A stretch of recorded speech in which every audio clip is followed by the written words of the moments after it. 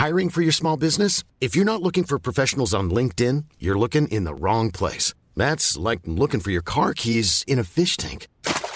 LinkedIn helps you hire professionals you can't find anywhere else, even those who aren't actively searching for a new job but might be open to the perfect role. In a given month, over 70% of LinkedIn users don't even visit other leading job sites. So start looking in the right place. With LinkedIn, you can hire professionals like a professional. Post your free job on linkedin.com/people today.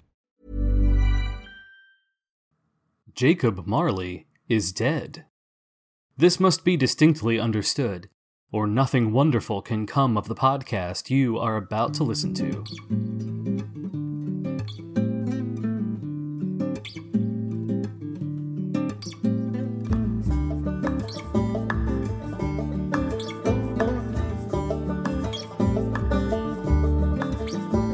I saw 3 ships come sailing in on Christmas Day, on Christmas Day.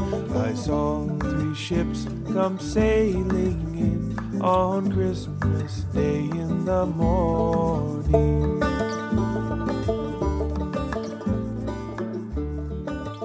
So sorry I was a little late getting to the recording session, John. So as you know, my brother is in from Iowa with his family. And I got, of course, my other nephew that was over. So I had my 2 nephews and my brother here. And we were just hanging out playing Teenage Mutant Ninja Turtles Shredder's Revenge on Xbox. Yeah. And it was 4 people playing.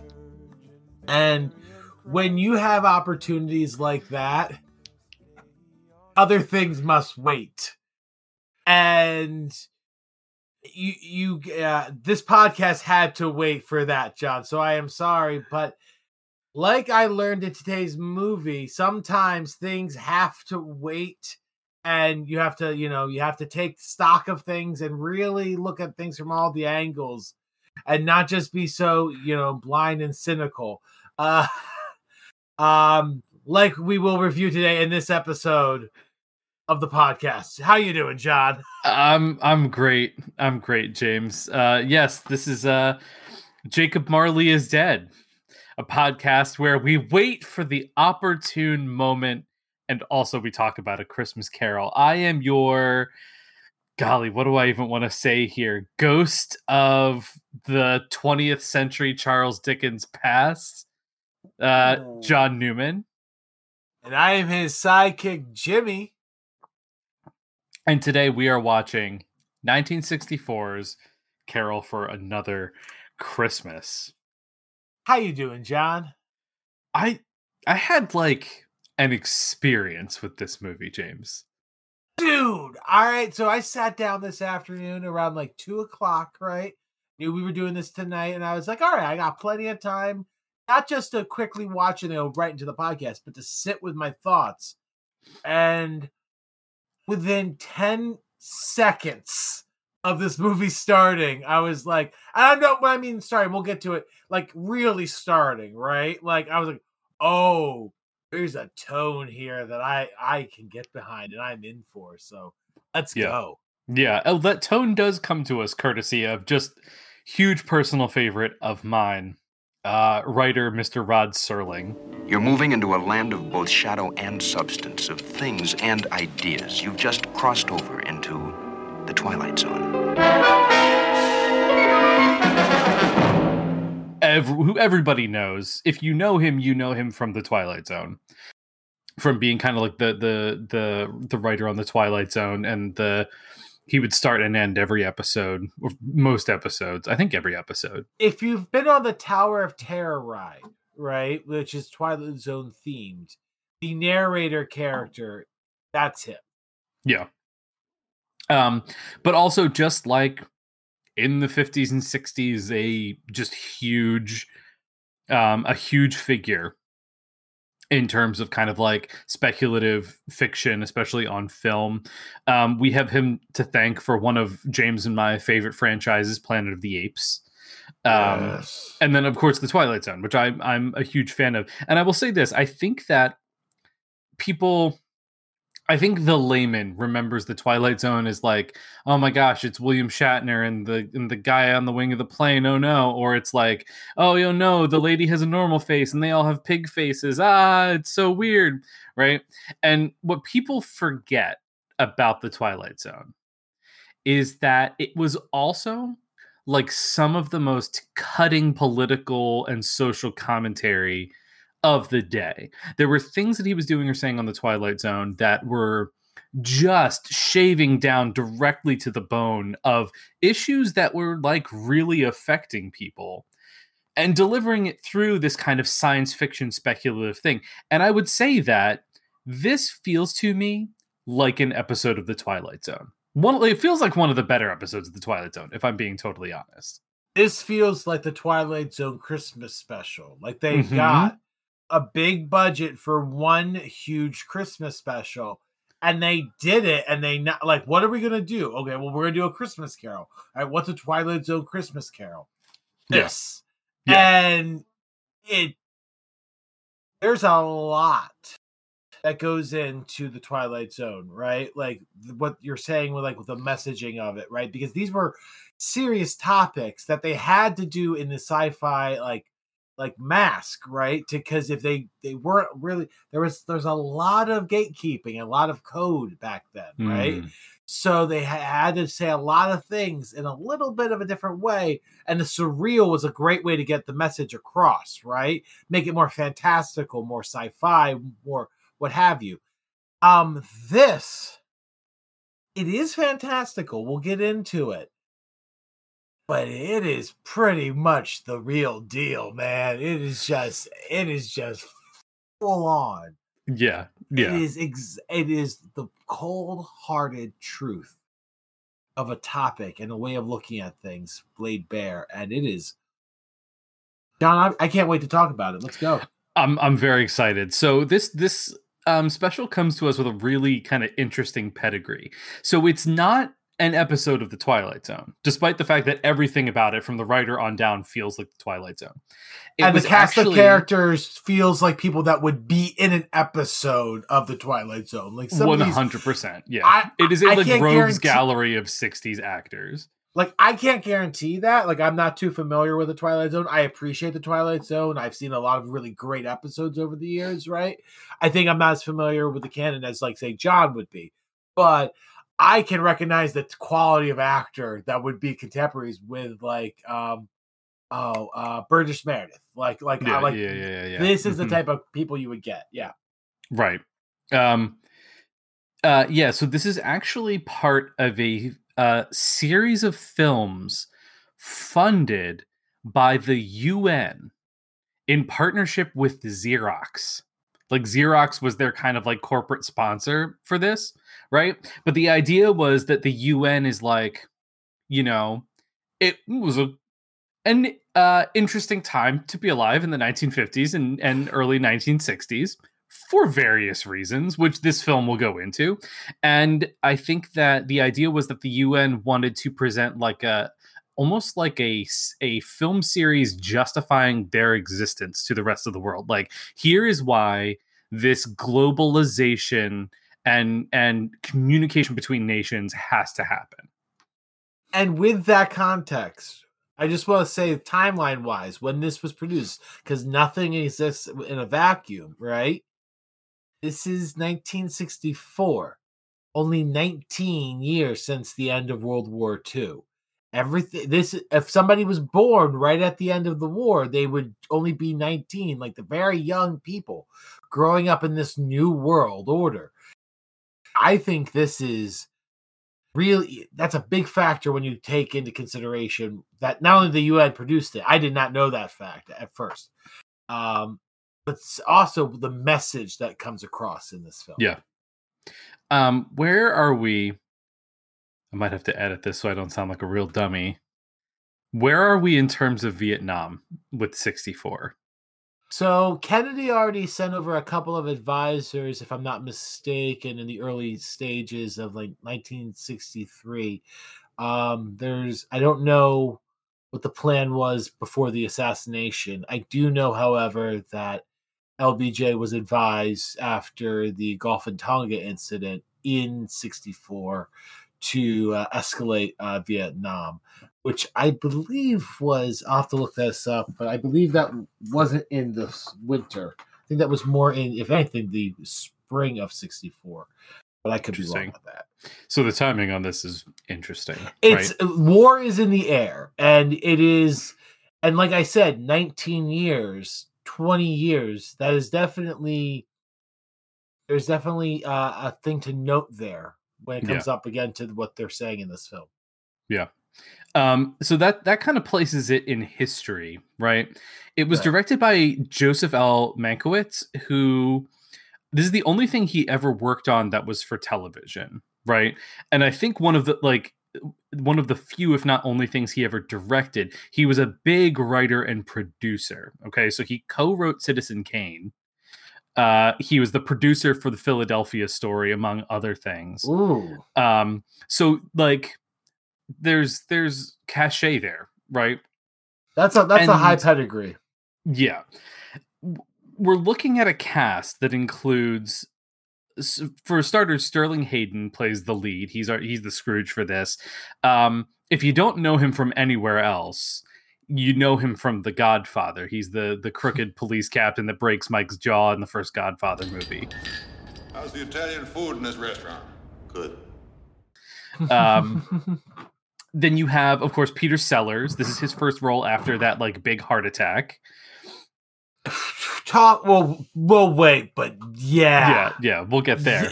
Yeah. Ooh. You've got Pat Hingle. You've got Robert Doll's Eyes Shaw. Like, you've got some really, like, the scenery is getting chewed in this particular adaptation.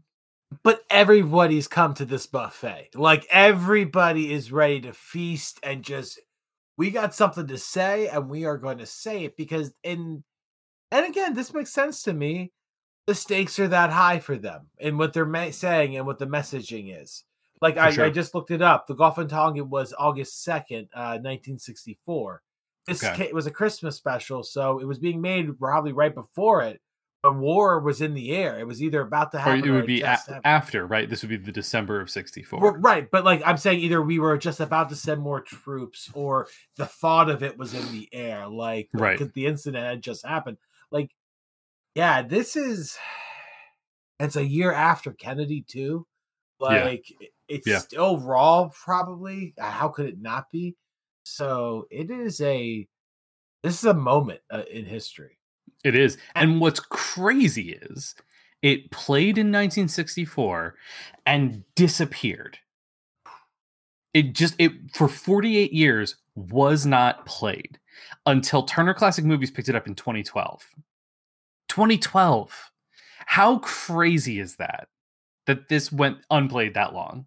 That's how easy it is still to this day and age to lose media of this caliber. All right. It would have just been a blip on their IMDb page, a lost thing, like some of those Lionel Chaney Burt movies, like Murderer of Something or Other in London. But like here, like the talent, the message, and the sincerity of the person who commissioned it, right? The UN, like all the factors involved, right? Yeah. And it was gone, right? All those things, it was gone. Nobody saved it for the UN. Nobody saved it for their careers in any way, shape. There's no studio protected. Xerox, come on! I thought Xerox would have made some money off of this thing, but no. Apparently, they couldn't make a copy of it. Absolutely bananas. And I mean, it existed somewhere. It just didn't get played, which is so crazy to me because we'll talk about this as we get through the plot. I felt like you could put this on television today with almost no changes and have something still completely relevant in everything that it was saying. Like like almost as relevant as it possibly could be. I was watching something a while ago. I think it was Red Letter Media, and they basically had this line where they said they don't like how people say things are more relevant today because they were as relevant back then as it was ever because the struggles are always going on, right? There's always been strife in the world. But I think what is comparable is how we have a moment right now, I feel like, in history of a high anxiety, the 70s malaise type of thing, this weird anxiety after after Kennedy going into Vietnam. Like, we are at that, we feel kind of like that at that moment, whether or not it's at that level really, but we feel that way right now. And that's why I think you're right, John. You could put this on TV tonight and it would work as a piece of art and a message. Yeah. Do you want to talk about it? Dude. Let's go. Let's go. This is Jacob Marley is Dead, and we are talking about A Carol for Another Christmas. What was in those ships, all three, on Christmas Day, on Christmas Day? And what was in those ships, all three, on Christmas Day in the morning? Do I want to talk about? So we open on like a gotcha. They trick you a little bit with this opening because it's all these classic, like, Victorian era paintings of young children playing in the snow and ice fishing and the little quaint cottage. It's really, really setting you up with, like, the recognized imagery of A Christmas Carol before it's like, and now here comes the other shoe dropping right here. You get the sense that you're about to watch a made-for-TV Christmas Carol special that is of high quality, but a made-for-TV Christmas Carol in 1964. And then when they pan over and it's that building, right? Like that more modern building, and you see a car. The car is like modern times. That's the final, no ifs, ands, or buts. You're like, whoa. And then we just get this hard transition into the mansion, which looks like a cutaway from Batman. A little bit, yeah. It's complete with Butler. Well, we do get a butler, Charles, I believe his name is, right? Or Clarence? Yeah. It was Charles. Charles, yeah. Yeah. Charles, who's bringing something to Mr. Grudge. This is fun. So I saw someone quote this on Wikipedia from, like, another article. They originally were going to have his initial be his first initial be B, so that his full name would be Begrudge. But get this, there was some controversy over that because people thought that they were trying to make fun of Barry Goldwater. Like, that's a stretch. Oh. That's a stretch at best. That's a stretch. But here's the thing. He was a radical candidate at the time. Like, sure. Honestly, he was seen like something kind of we'll get into later on in the episode as a demigod, and it was so off the norm that people could I could see people trying to go for that. I could understand that. Sure. And this is actually right after when did this get played initially? Was it right after the election? It must have been. Around Christmas, I'm assuming in right, 64. Because this was 64 was an election year, so LBJ had just been reelected too. Right. Wow. Barry would have lost that one. Yeah. He did lose that one, yeah. Yeah. Not great for him. So this character Charles, this butler, is our Cratchit, it seems. Yeah. Right? Or as close as we're going to get to a Cratchit in this, to be totally honest. That is not not an element of this piece necessarily, and I don't know that it suffers for not having that be a stronger element. This is, and we'll get into this as we go, but I just want to stay in the beginning. This is as close to as a modern retelling of A Christmas Carol. But just because it is a modern retelling of it, or the hope it was trying to instill, the original one, right, the novella, this is trying to match that, right? Mm-hmm. And just because it's trying to do that, it doesn't need exactly every beat from the original. It doesn't need Cratchit completely. It doesn't need everything to be 1-to-1. But there are some 1-to-1s, and we're going to meet one of those in a second. Yeah. So, right.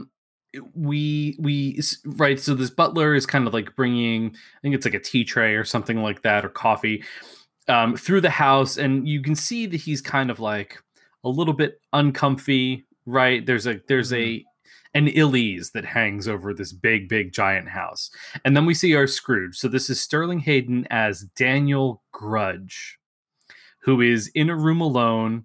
He's listening to an Andrews Sisters record, right? They're singing Don't Sit Under the Apple Tree. And he's looking at this kind of collection of war medals on the wall, right? And we're going to learn a little bit more, I think, about who these medals belong to later on. But he's definitely like having some kind of a dark night of the soul at this moment. You can just see that he's in a place of sort of an emotional suffering, and he's very hard and cold.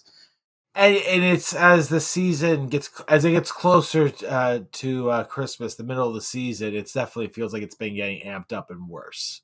Yeah. Right? Like you can just get that vibe kind of. Yeah, and we will learn why like this night in particular for him is kind of a thing. Right.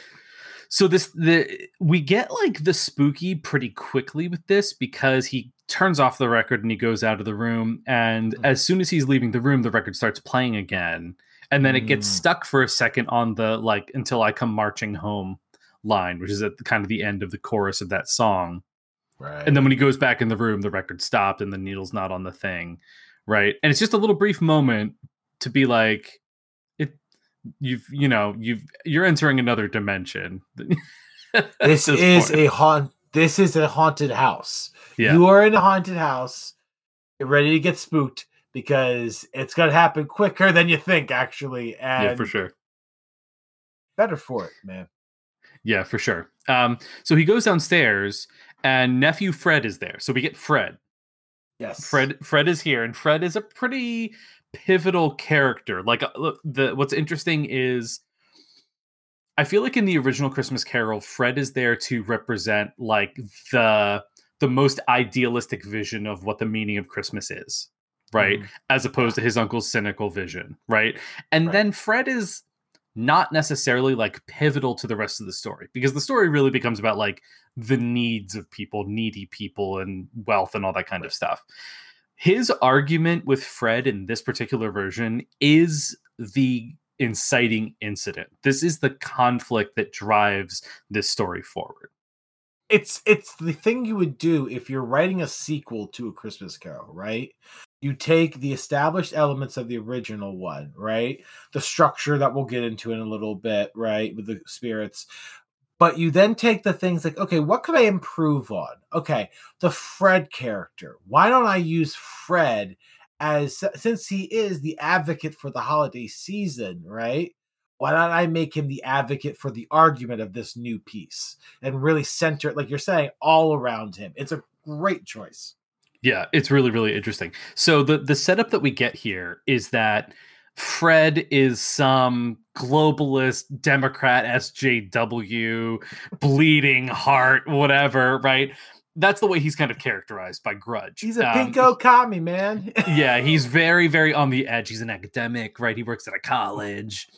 And he's been trying to set up some kind of like an exchange program with professors from other countries, right? So basically an exchange of knowledge will open up lines of communication in academia. Maybe that opens up other lines of communication. We also get like the impression that this is the latest in a long line of kind of long shot causes that he has thrust himself into, that he's always kind of looking for opportunities for outreach and to try to better the lives of the people around him. Right. He's an advocate for some sort of downtrodden groups, but then also like some people like who are trying to, like, there's like a child murder or something like that. Very what's the lawyer in A Mighty Wind? Oh, I don't know that one. Okay. You were in A Mighty Wind. Inherit the Wind? Inherit the Wind.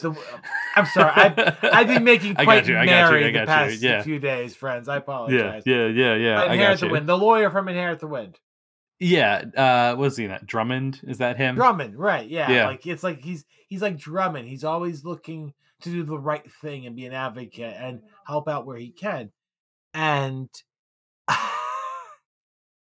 this guy, Yeah.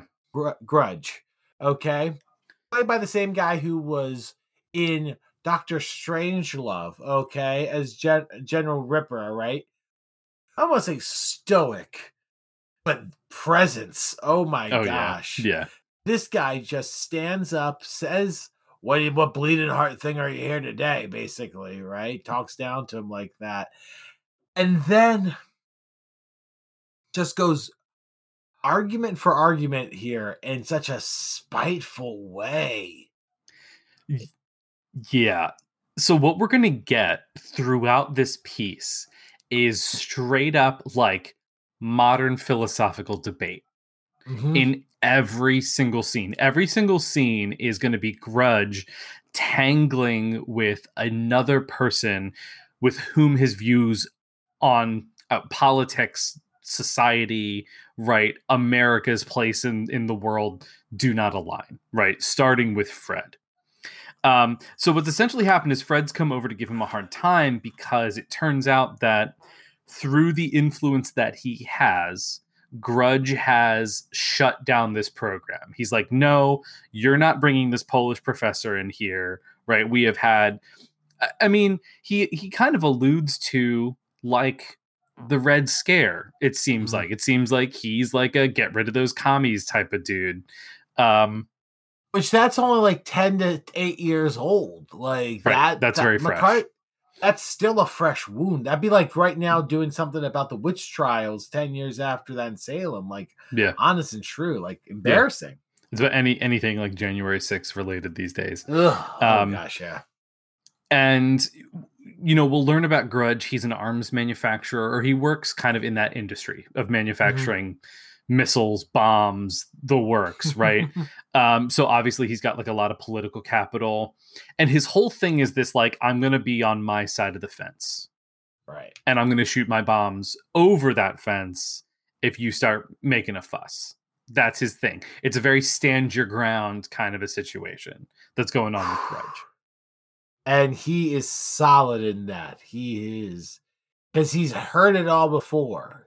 There's nothing Fred can throw at him that he hasn't kind of already thought or had an argument built up against to play for. Like, it's pretty rough, actually. Yeah. The way this scene goes is so wild because they have this initial kind of argument where like Fred's coming to him like, hey, why did you shut down this program? This could be like a really good thing. And he's like, listen, we can take care of our own. We do not need to open ourselves up to these other countries coming in here and like messing with our business. He's very isolationist. And then like he has this whole thing that's like, listen, you're always trying to help the needy. But if you close the cash register, you're going to find out exactly how unneedy those people really are, right? And that line is, if they're going to die, they better go ahead and do it and decrease the surplus population. For sure. It's like one of many, because I feel like he says many, just absolutely heartless, buck wild things. Grudge is just knocking them out of the park, left and right with Scroogeisms. It's a masterclass. Like, it's something to behold. And this wasn't the moment that I actually thought this. That comes a little bit later. But I was watching this, and I really started to think, like, gosh, Rod Serling really was like the 20th century's Charles Dickens. Yes. This is kind of where that came from in my opening bit. Like, I was listening to him, and I'm like, this dialogue is not even necessarily like, it's not subtle. Like, nothing about this writing is subtle. It is extremely straightforward and on the nose. But he delivers it with an eloquence and a poetry and a humanity that really, really makes a lot of it land in a really satisfying way. Like, I'm sitting there watching this, taking down my notes and gasping out loud at some of the sentences that these guys are saying as they're going through this. It started with a line coming up that I will partially remember. And then it was a moment later on that I was like, damn. All right, like where I had maybe not exactly that same, but like I could feel that connection. Like I was amongst, like, this needs to be played more often. Spoilers. Yeah. Like this Yeah. needs to be on television every Christmas. Like this needs to be what we all are watching because the message lands so damn hard. Oh my gosh. Yeah. I think I might know what moment you're talking about. Yeah. There's a Yeah. lot of good. There's a lot of good. It's true. And then it looks like Fred's gonna leave at this point, and then Grudge like goes in on him again, and he's like, "Consider this like a donation," like, right? And that's where this kind of like idea of like the needy comes from.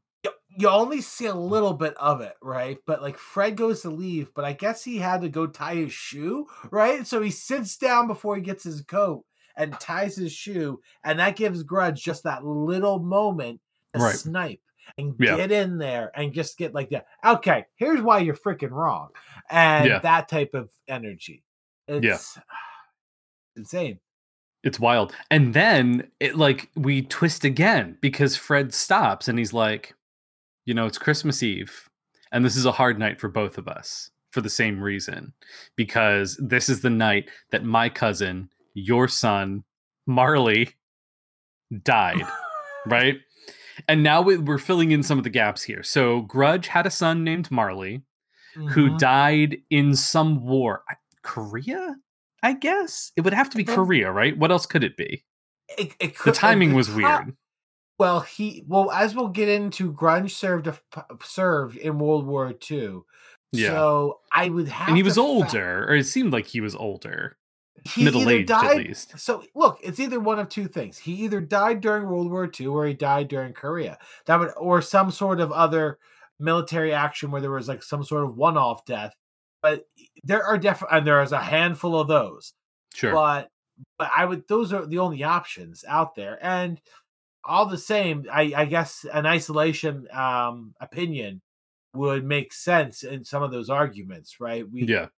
Depending on how you look at things. Or what point? Maybe Korea was like, why are we fighting over in Korea? What's strategic? Blah, blah, blah, and everything.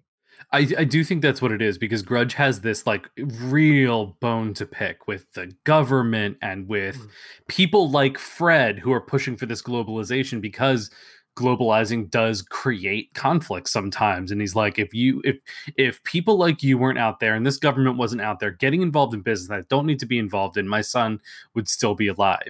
And Fred's comeback to him is like, listen, there's a deeper thing going on here than just like your beef with the government, or you're trying to find these people to blame. You also set a place for him at the table every night. You haven't touched his room. Like, you're holding on to him for you. Which is not necessarily like a great comeback, but it's true. It's him trying to break through the wall that he has built around himself, that Grudge has. Grudge has built this wall he's hurting, and he needs to protect himself. At least and this is how he thinks he's protecting himself. What he really needs to do is to heal, is to let go, and to grow from the experience and not be stuck in the mud here. But they kind of end on, I wouldn't say amicable, but they end on, goodbyes, Yeah, this is definitely not like this Scrooge is not a misanthrope as much as he's just a hard, emotionally damaged man, right? Yeah. Like, it doesn't feel like they have a bad relationship, but they're just like, it's like the old Republican uncle and the lefty nephew just at Thanksgiving. It's like they love each other, they're family, but it's just going to be contentious. You don't understand the real world because I have lived a hard life and I have seen it, versus you don't understand what is going on in the world because I have seen some things that you have not experienced. And those two arguments coming into conflict with each other. Yeah. There's so much here. I mean, like, they really like stick their finger in the wound and twist a little bit, because it's like, Fred points out to him, like, the real tragedy in this is that this has to happen to anyone. And you, of all people, should have empathy for all of the fathers around the world who are losing sons in wars that we could prevent if we were opening up lines of communication. So they're like diametrically opposed viewpoints. Grudge is like, the only way to prevent this is isolation, and Fred's like, the only way to prevent this is globalization. And they're just diametrically opposed viewpoints, all circling around their shared grief. And Grudge has this weird moment where he talks about like, so what do you want? Just all of us to kind of be one sort of like swirling pool of mixed, like kind of like a weird, like you know, like it's never fully racist, but it tiptoes right up to the line a bunch of times. It's Voldemort-y. Let's just go there, okay? Very Voldemort-y. And it is, and he goes, that is not at all. Fred goes, like, that's not at all. Like, I don't know what you're ensuing.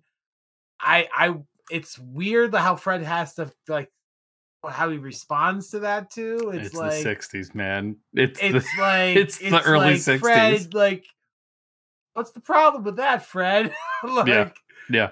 Like, or whatever. It's this weak, but there's definitely this idea from Grudge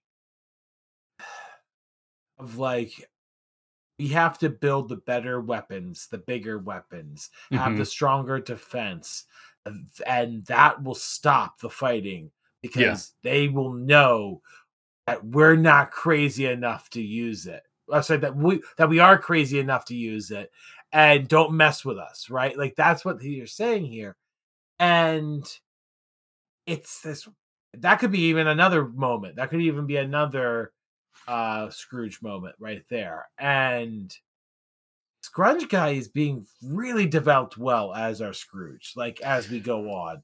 Yeah, his point of view is really complex because it's anti-war, but it's like isolationist, and it's also like good fences make good neighbors. Like if I have the biggest gun, then no one's going to mess with me, and then I don't have to worry about my sons going to war to die. It's wild. But that's the point, though. To Dickens, the things he was saying through Scrooge would have been considered radical at the time as well. There were prisons. There were workhouses. Those were the socially government-approved options. And to fight for something other was seen as radical. So while it's not the same element, right, it's still a progressive argument in another century. Yeah, that's the thing that this one does that other modernized adaptations don't do. They bring the greed along with the story, right? And they make it about this greedy man. It's just, 80s style greed or like 2000 style greed, whatever it is, right? Even like Ghosts of Girlfriends Past, it's like that want of like the attention of women, that greed for the attention of women, whatever it is. This one is not that. Grudge is not greedy. He's isolationist because this is a globalization Carol. Well, right. I mean, check the messenger. I mean, honestly, but it's not we'll get to it. It's a beautiful message, and grunge has to be created so you can't just have like a comical villain because then again, who's the messenger? The UN is making a comical villain to justify themselves. There's almost nothing funny about any of this. Right. This has to be as believable as somebody making this argument could, right? Like the best faith actor version of this argument has to be given here. And that is still horrid and terrifying by today's standards. But it definitely was not a unique opinion in 1964. Sure. They end the scene with this like weird contest to see who gets the best like pithy one-liner to end the conversation, and Fred wins. He manages to squeak in like a Merry Christmassy thing as he goes out the door. You always win with Merry Christmas. Yeah. You can't. You have to remind people that this is a Christmas story every now and then. Right. Especially this version. The music does a really nice touch of that. Beginning and ending of this movie, spoilers, it really is a good bookend, and there are vibes throughout the film that this is set during Christmas, though the message is. But again, you could have argued the same thing with the original one, right? Like, it's just the Christmas is a vestigial element because we reflect upon our common shared humanity around the holidays. Right. As we gather around the Yule log, we take stock of where we are. Yeah. Okay. So we get Marley's ghost here. And we're not getting like a whole visitation, which I was kind of worried about. No. We get one of the best subtle, holy crap, that's how you do a Marley in a modern age ghosts. Yeah. It's really cool. Because here's the thing that I was worried about, right? I was like, okay, the way this has been set up, like a huge part of this is his grief that he's not dealing with. And I was like, if they're going to make him sit down and like have a conversation with his son, his son's like, you've got to change your ways and stop building bombs. I was like, I'm out immediately. That's not going to work. So instead, what they do, he closes the door, Fred leaves. And as he does, you just see Marley's reflection in the glass of the door. And it's weird because it's a multi-paneled door, so it's not definitely his reflection in the glass, but it's like him kind of like you see him very subtly. He's not moving; he's just looking. So there's your knocker, I guess. If we want to kind of tag things from the original text, this is your knocker scene. Well, and that's what's great about it, right? Like it's taking the best elements of the original text and just giving them a modern twerk. And since we don't. Door knockers are around in 1964. I was at my grandparents' house once, but like it's not like this is like what's more like these double screens, like these little reflections. This is a modern day type of spooky thing, like seeing somebody kind of in the glass, not really there, but oh my. Wait, what? And then boom, and like it's gone, and then we cut right to the dining room.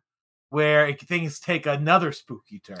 Yeah, because he's sitting. So then he turns around and Marley's sitting at this dining room table, which has been a focal point. He's got this huge table, right, that's set up for one person's dinner. And like no one else is allowed at that table. It's just him, right? Yep. So, and this becomes a focal point for several things throughout the rest of the piece. But they have Marley sitting there. Doesn't say a word. You see him for like a couple seconds and then he's gone again. And that's it. That's your Marley experience.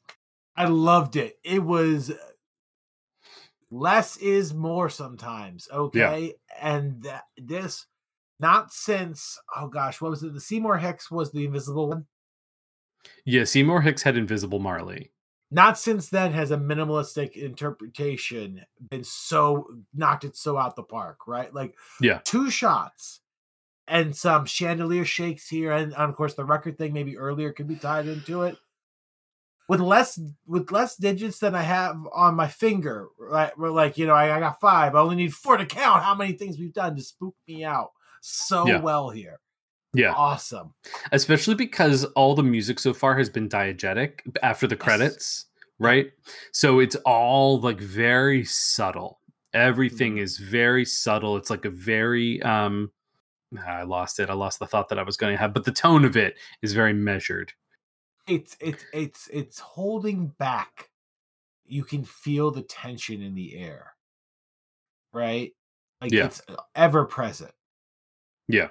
So he goes into the dining room and Marley's not there, and he looks up at this. There's this crystal chandelier that gets a lot of attention throughout. As well. There's never really a payoff on like why it's this chandelier. It's just an interesting piece, I guess. I think maybe we'll get to this later on because we have to. But I think there is some little tie-in with the chandelier. I think there's something subtle there.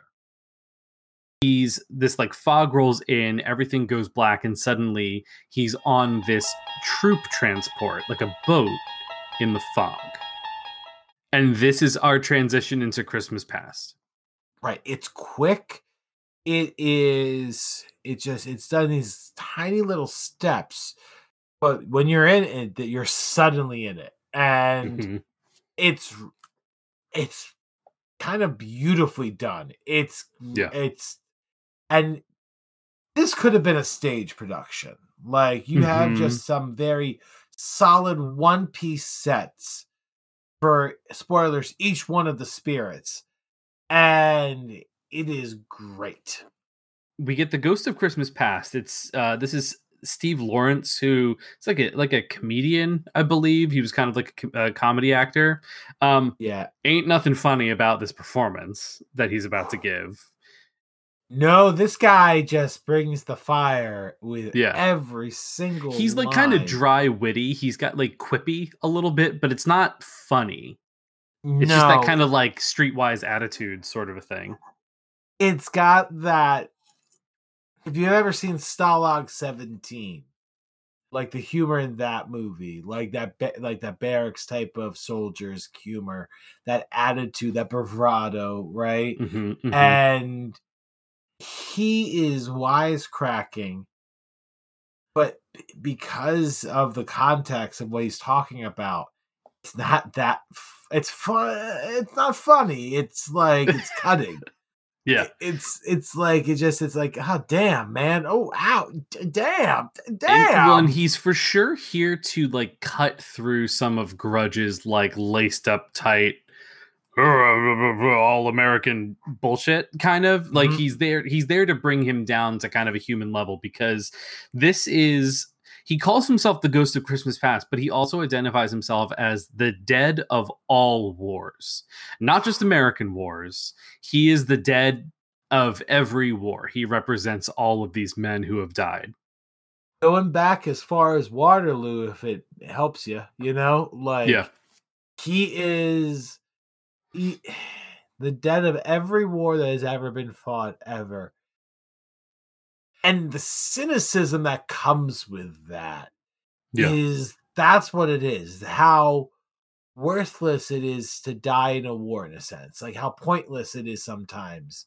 Like, and yet not. Like it's all sides of that vibe of being a soldier that died in a war. This guy, like all ghosts are kind of like a lot of different vibes, dealing with the situation of where they are, right? And he's got this great cynicism again that just, like you said, every time Grudge has an argument, it is completely cut off in the kneecaps. Yeah, and there's a lot here because Grudge is like, "Oh, I see. You're the American melting pot, whatever." And this guy's like, "No, I'm the world. I'm the global melting, because we're all equal in death, right?" Right.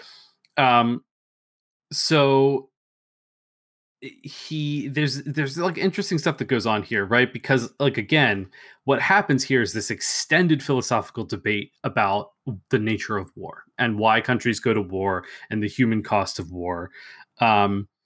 And there's very much this feeling of like, well, if we had just minded our own business and not gotten involved, then those men wouldn't have died, right? Men like my son wouldn't have died, whatever it is. And he's like, the soldiers are suckers. These guys are suckers. Some guy 10,000 miles away rings the alarm bell and we all go out there to get killed for somebody else, right? And obviously, like, the comeback to that is, well, was your son a sucker? And he's like, oh no, my son was a victim of a government and of bleeding hearts like my nephew and his whole routine, right? Right. The guy's like, this is a disease. Like, you can't avoid this. War is a disease, and we're all going to catch it. You can try to avoid it as long as you want to, but it's not going to happen. No, but there's this argument coming up about how every 20 years or so, it seems like we destroy ourselves, right? Grudge is bringing that up. Like, we're in this stupid cycle. And what death, the Ghost of Christmas Past here is saying is like, no, it keeps happening because we don't do anything to stop it in between. We stop the talking. They bring up the League of Nations. They bring up like all these people that could have kept talking, and how that once the talking stops, that's when the killing begins. Yeah, and essentially, like, Grudge is looking at kind of the gap between World War I and World War II and saying, like, we shouldn't even have gotten involved in World War I, and we definitely shouldn't have gotten involved in World War II, right? And the Ghost is like, listen, everyone thought what you were thinking after World War One, and everyone stuck their head in the sand, and they let Hitler take Poland, and they let him take France, and they let him do this, and they let him do that, right? And by the time anyone had pulled their head out of the sand to do anything about it, this guy had already stomped all over most of Europe. And if we hadn't gotten involved then all of these boxes, because they're on this boat with all these like coffins with bodies in it, all these boxes, these people would still be dead. They'd just be dead on their home soil, right? It wouldn't have made a difference. And just to give the visual, it's all these boxes have different flags from different countries, and they're surrounded on the outskirts by standing at the ready soldiers from different eras of war. We even see some Romans in there at some points. Like it's all any soul. It gets the point. It goes back to the very beginning. As soon as one person said, "I'm going to fight you for this," the dead are here represented. It gives this ghost a lot more weight than even the Ghost of Christmas Past has ever had. And the Ghost of Christmas Past usually gets the bulk of the weight share, because that's where you have to establish everything about Scrooge. But here it's just the debate. And I mean, it's establishing the human cost of war is really what this ghost is about, right? And it starts off with like the military cost here. So there's a moment where he's like, they talk about Grudge staying on his side of the fence, and he's like, the Atlantic Ocean isn't much of a fence anymore. We've got ICBMs, we've got all this stuff, right? We can jump that fence in 45 minutes. You're crazy, right? And then he says, of course, there's the bomb. And it's like the elephant in the room that nobody wants to talk about, that is always ever present. And we have created our own means of destroying ourselves. Right. Yeah. God, it's so good. It's absolutely wild. The way he delivers it. There's so much. It's like taking everything in me not to just read every single line, because every single line in the scene is a banger. Poetry. It's poetry. Yeah. There are quotes in there as the ships are leaving, right? And they're going through it. At some point, when does the ghost say the line about, with all that we have done, all that we have created, all that we have invented, right? You think we could stop the problem of 18-year-olds dying? Yeah. That one, yeah. It's right about here. It's just right before they leave the boat, I believe. Yeah. It is. That's the truth right there. Like why haven't we focused on that? Why is, oh my gosh, that line. And a lot of the point of it is to be like, isolation doesn't solve the problem, because people are going to die in these wars regardless. You either are going to die as a soldier, and then what ends up happening is like they're on these boats, and then like Grudge looks out, and it's kind of cheesy. Like they don't have the budget to show you all these thousands of troop transports carrying all these bodies into like the great beyond. So they just kind of talk about seeing them off the side of the boat. It's very stage play-y in that way. I kind of loved it because of that. I won't lie. The theater nerd in me was like, that is totally like how you would do it on a stage. But they sell the visual of these boats that never go anywhere. And they're on an endless loop through purgatory or the ether of the afterlife. And it just is so sad. It just... This isn't as cheerful as the original novella. No, it's bleak AF. It's actually what it is. It is bleak, because Grudge asks him, like, where do these boats go? And he's like, they don't go anywhere. And I think the idea being like, it's sort of a commentary on this idea, like, people who die in war just die. People who die in war just die. It's like in Goodbye Blue Sky when you watch the blood go down the drain. It's that. There's nothing else, right? So this doesn't mean anything. This isn't a symbol. They don't live on in our hearts and memories or whatever. They just aren't here anymore. Right. And that's like the big thing that he keeps coming back to. And then because that's not bleak enough, They have this whole thing where he's like, there was a place where you cared about another country, a time when you cared about another country. And he's like, why don't we go visit that? Step through this door over here. Right? He gives him that.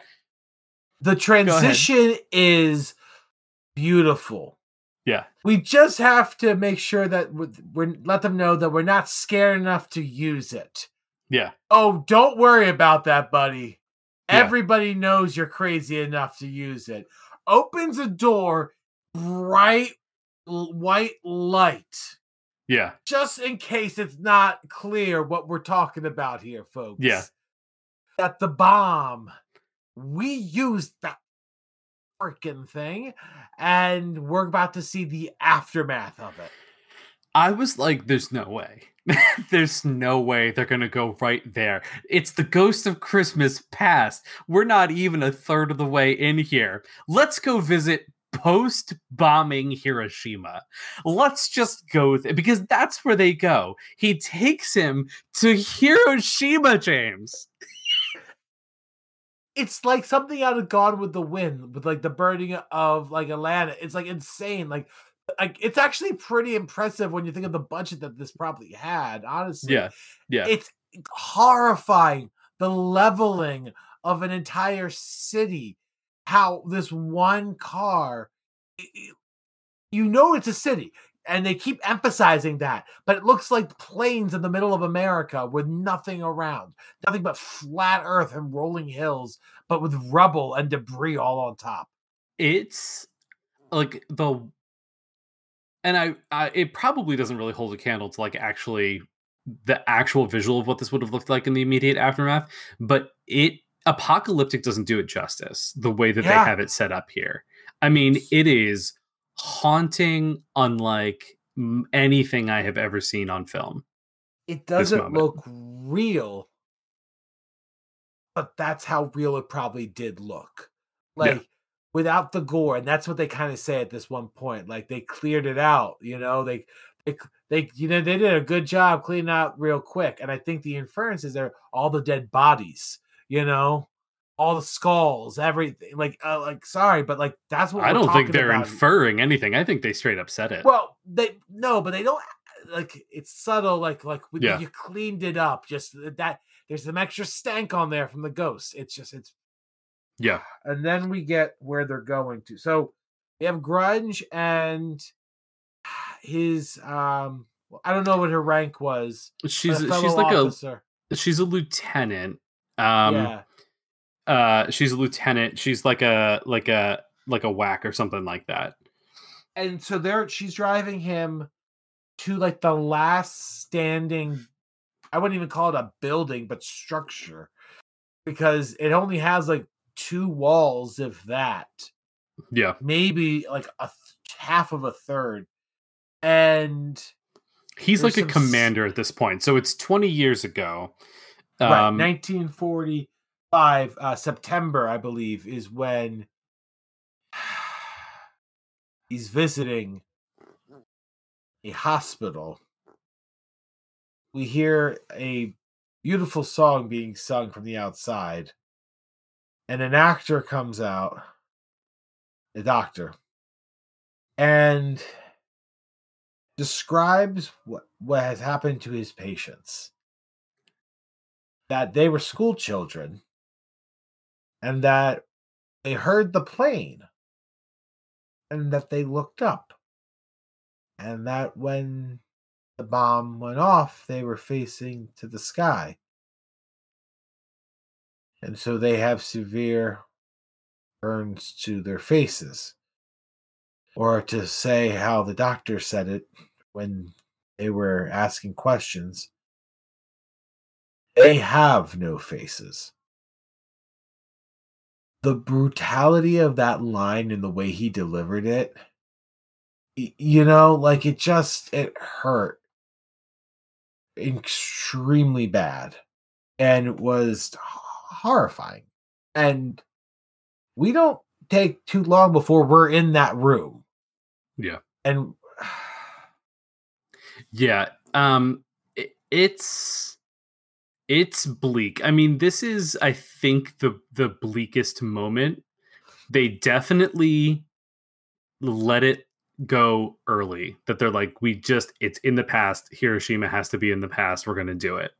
And it is really, really rough. It's really rough. I will say, though, because we've had different versions of A Christmas Carol that have dealt with very serious topics, right? Not that A Christmas Carol isn't about serious topic. I think the whole novella is very serious about what's talking about there. And that's what we've been trying to say, actually, with this podcast. But this is how you do really serious material, right?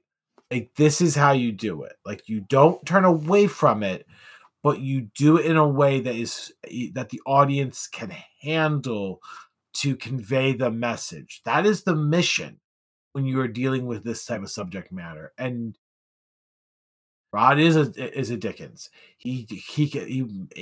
I was sold for a long time that the dropping was necessary, which is something that is stated in this piece, right? Yeah. But I think this makes a pretty good argument as it goes on to say F you. Yeah. Yeah. And not that long after it happened. I mean, no. It's an indictment. It really is an indictment. It's Ron saying probably what he wanted to say about it in the biggest way. Like, okay, we're going to talk about this is for the UN. If this is for world peace, the biggest enemy of world peace is what we did and what we have created. And that's what our lieutenant goes off. She enters that room and she can't take it. She can't handle it. And Grunge kind of is a huge jerk here. Oh yeah, he's working very hard to rationalize in this moment. So past Grudge, who were like, we don't really see like we jump from kind of Grudge watching it to him going back and actually experiencing it. And what he says some kind of nonsense. So like these girls who are the victims of the bombing, they're all laying out on like the floor of this hospital. They're completely gauzed up. So like they really brace you for like, this is going to be some like nightmare body horror, like whatever. And it's pretty tame in terms of like the actual visual. They do that great thing where it's like your imagination is making it 1,000 times worse. But that's how you do it. That's how you do it so the audience can be ready for it and accept it and process it. And it's master freaking full. Yeah. Yeah. I mean, and then they're gauzed up, but also like in this like mosquito netting. It's just like the whole thing. They look like they're in like a spider's web or something. It's really, really haunting. And they're singing the whole time. Right. And he says something like, well, this is horrible for them, but like their children will, like, he has this slip where he's like, well, maybe like these girls will like one day be mothers and then like their children will live normal lives. And it's like, what are you doing? Like he even catches himself and is like, oh my God, why did I say that? That's so crazy. The doctor, who is awesome in this, by the way, amazing performance, just goes, what the hell are you talking about? Like, like it is this movie pulls no punches at all, at no moment. No. And it is, and I think that's what I love about the Twilight Zone. No matter how fantastical any episode I've seen, it's very much like taking it like, if this was really happening, what would the circumstances be, right? With the fantastical, like an imp or some sort of alien or monster character there, right? Here, this all happened, so we're dealing with it kind of as really happened. Like, and so the lieutenant, she breaks down, she leaves the room, and Grunge is trying to like chew her out in a sense of being like, did you see enough burn victims in the war? And she's like, I saw soldiers that got burnt. And that was what we all signed up for. We all kind of expected, not children. Right. And she lays it out, which we've been kind of talking about, that the arithmetic of like an entire city, 100,000 people, right? More than the 4 years of like the Civil War. I don't know if the numbers are completely right there, but like these are huge numbers that we were able to take out in one bomb. How quickly could we just wipe ourselves out? Yeah, we could end it all in an afternoon, is what she says. Like, and she's right. And it's I love it because we don't actually get that many women characters in this piece, but they're all solid performances, and they all have something to say or something to bear witness and speak through us as an audience or something. Like, it's really wonderful. Yeah, she's our Belle for this Yeah. version, right? Yeah. She's the closest we're going to get, is this woman in his past who called him out on because he is trying to do the math. He's like, listen, if it wasn't this, it was going to be like hundreds and hundreds of thousands of Japanese, hundreds and hundreds of thousands of Americans. Like, we had to do this. The president saw fit to end it now, whatever. Right? That is what the public was fed to and consumed and believed and bought into for years. And that was the public line. That's what the general accepted opinion was. To not accept that was to be a contrarian, was to be on the outside. While now I think we're getting hopefully enough distance, and I think opinion is changing. We end on this image of a kid, this like maybe like 9-10-year-old. He's a little bandaged up, but he's looking pretty rough, and he's kind of like going through the rubble, and he's calling. I forget if is he calling for his sister, right? But there's something he keeps saying. He's saying their names. They were students at the school. He's their younger brother, and they were his two older sisters, and they were at the school when the bomb fell. He survived, and he's trying to find them in the rubble where he last knew them to be. And he keeps he's pushing a rock, trying to find them in the debris, and he can't move it. Or he's trying just to find them just by putting his hands to the rock to feel them through it, or to connect with their spirit. I don't know, but it's sad as hell. And it broke me. And grunge is worst attempt ever at bedside manner. Oh yeah, it didn't do me any pretty favor. Bad. Because this kid who just survived the worst thing maybe humanity's ever done to itself with a single decision. That's like, there's a lot of actors that have to be bad for a lot of other atrocities to happen, right? Right. There's only like a handful of people that had to make this decision, and it was made, right? Like, and so like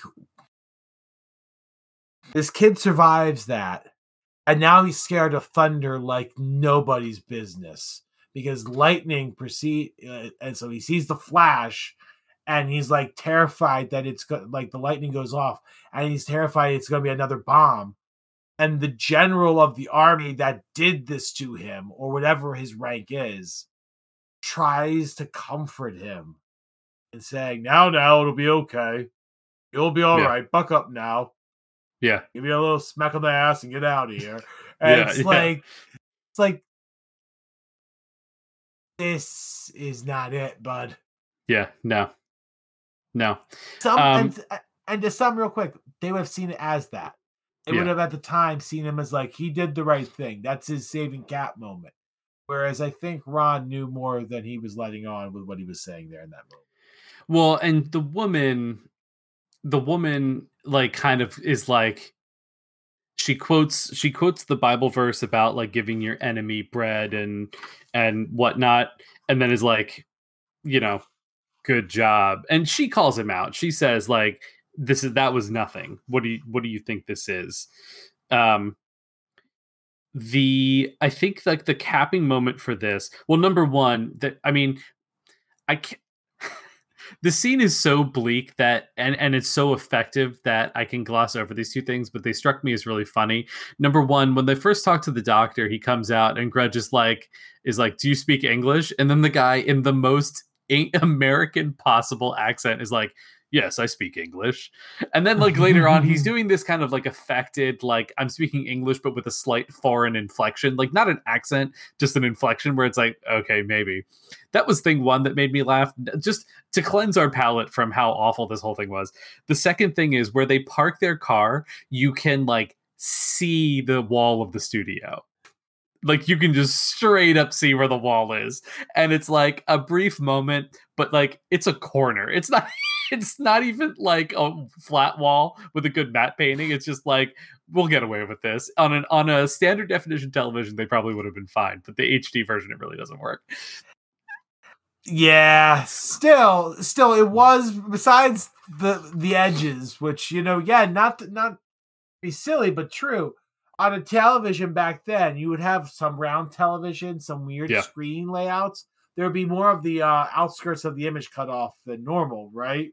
Or nowadays, you get pixel perfect.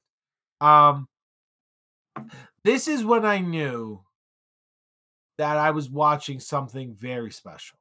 Mm-hmm. This sequence, because to pull this off, to manage this tightrope and to get to the other side, and to juggle at the same time, like it's insane. And they did it, and they said something. They continue to say something with this as we go on, but I knew I was in for a very, very different Christmas Carol that had already and was going to continue to leave an impression on me. Yeah. One of the last things the ghost says is, "A child is a child." Damn. Heavy. That's heavy.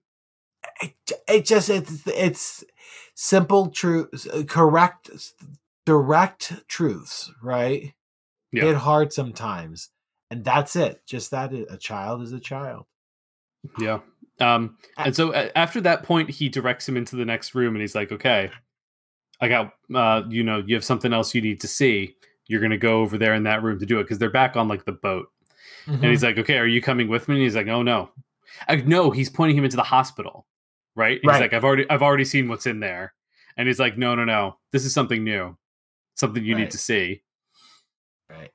This is now, right? He goes, "There is now," right? Like, yeah. That's like, I'm then, that is now. That's now. And like that's perfect.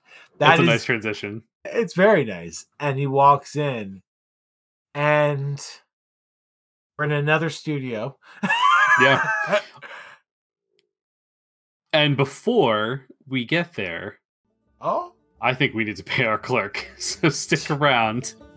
Yeah, we do. We will be back. If I stopped you half a crown for it, you'd think yourself ill-used, wouldn't you? But you don't think me ill-used if I pay a day's wages for no work, do you? It is only once a year, sir. It's a poor excuse for picking a man's pocket every 25th of December. Yes, I'm sure.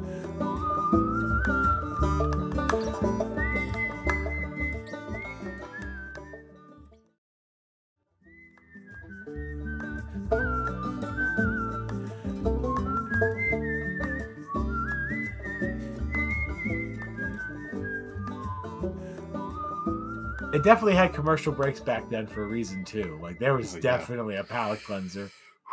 Like the dad was like, "I need a beer." Yeah, straight up. Oh man. So he enters into what was that hospital room with the girls who were the victims of the bombing, but instead he finds himself in a dark room, and the only thing that's lit is his big dining room table and the crystal chandelier. But now it is covered in a feast. And seated at the head of the table is 1989 Commissioner Gordon himself, Pat Hingle, as our Ghost of Christmas present. He gave us a signal.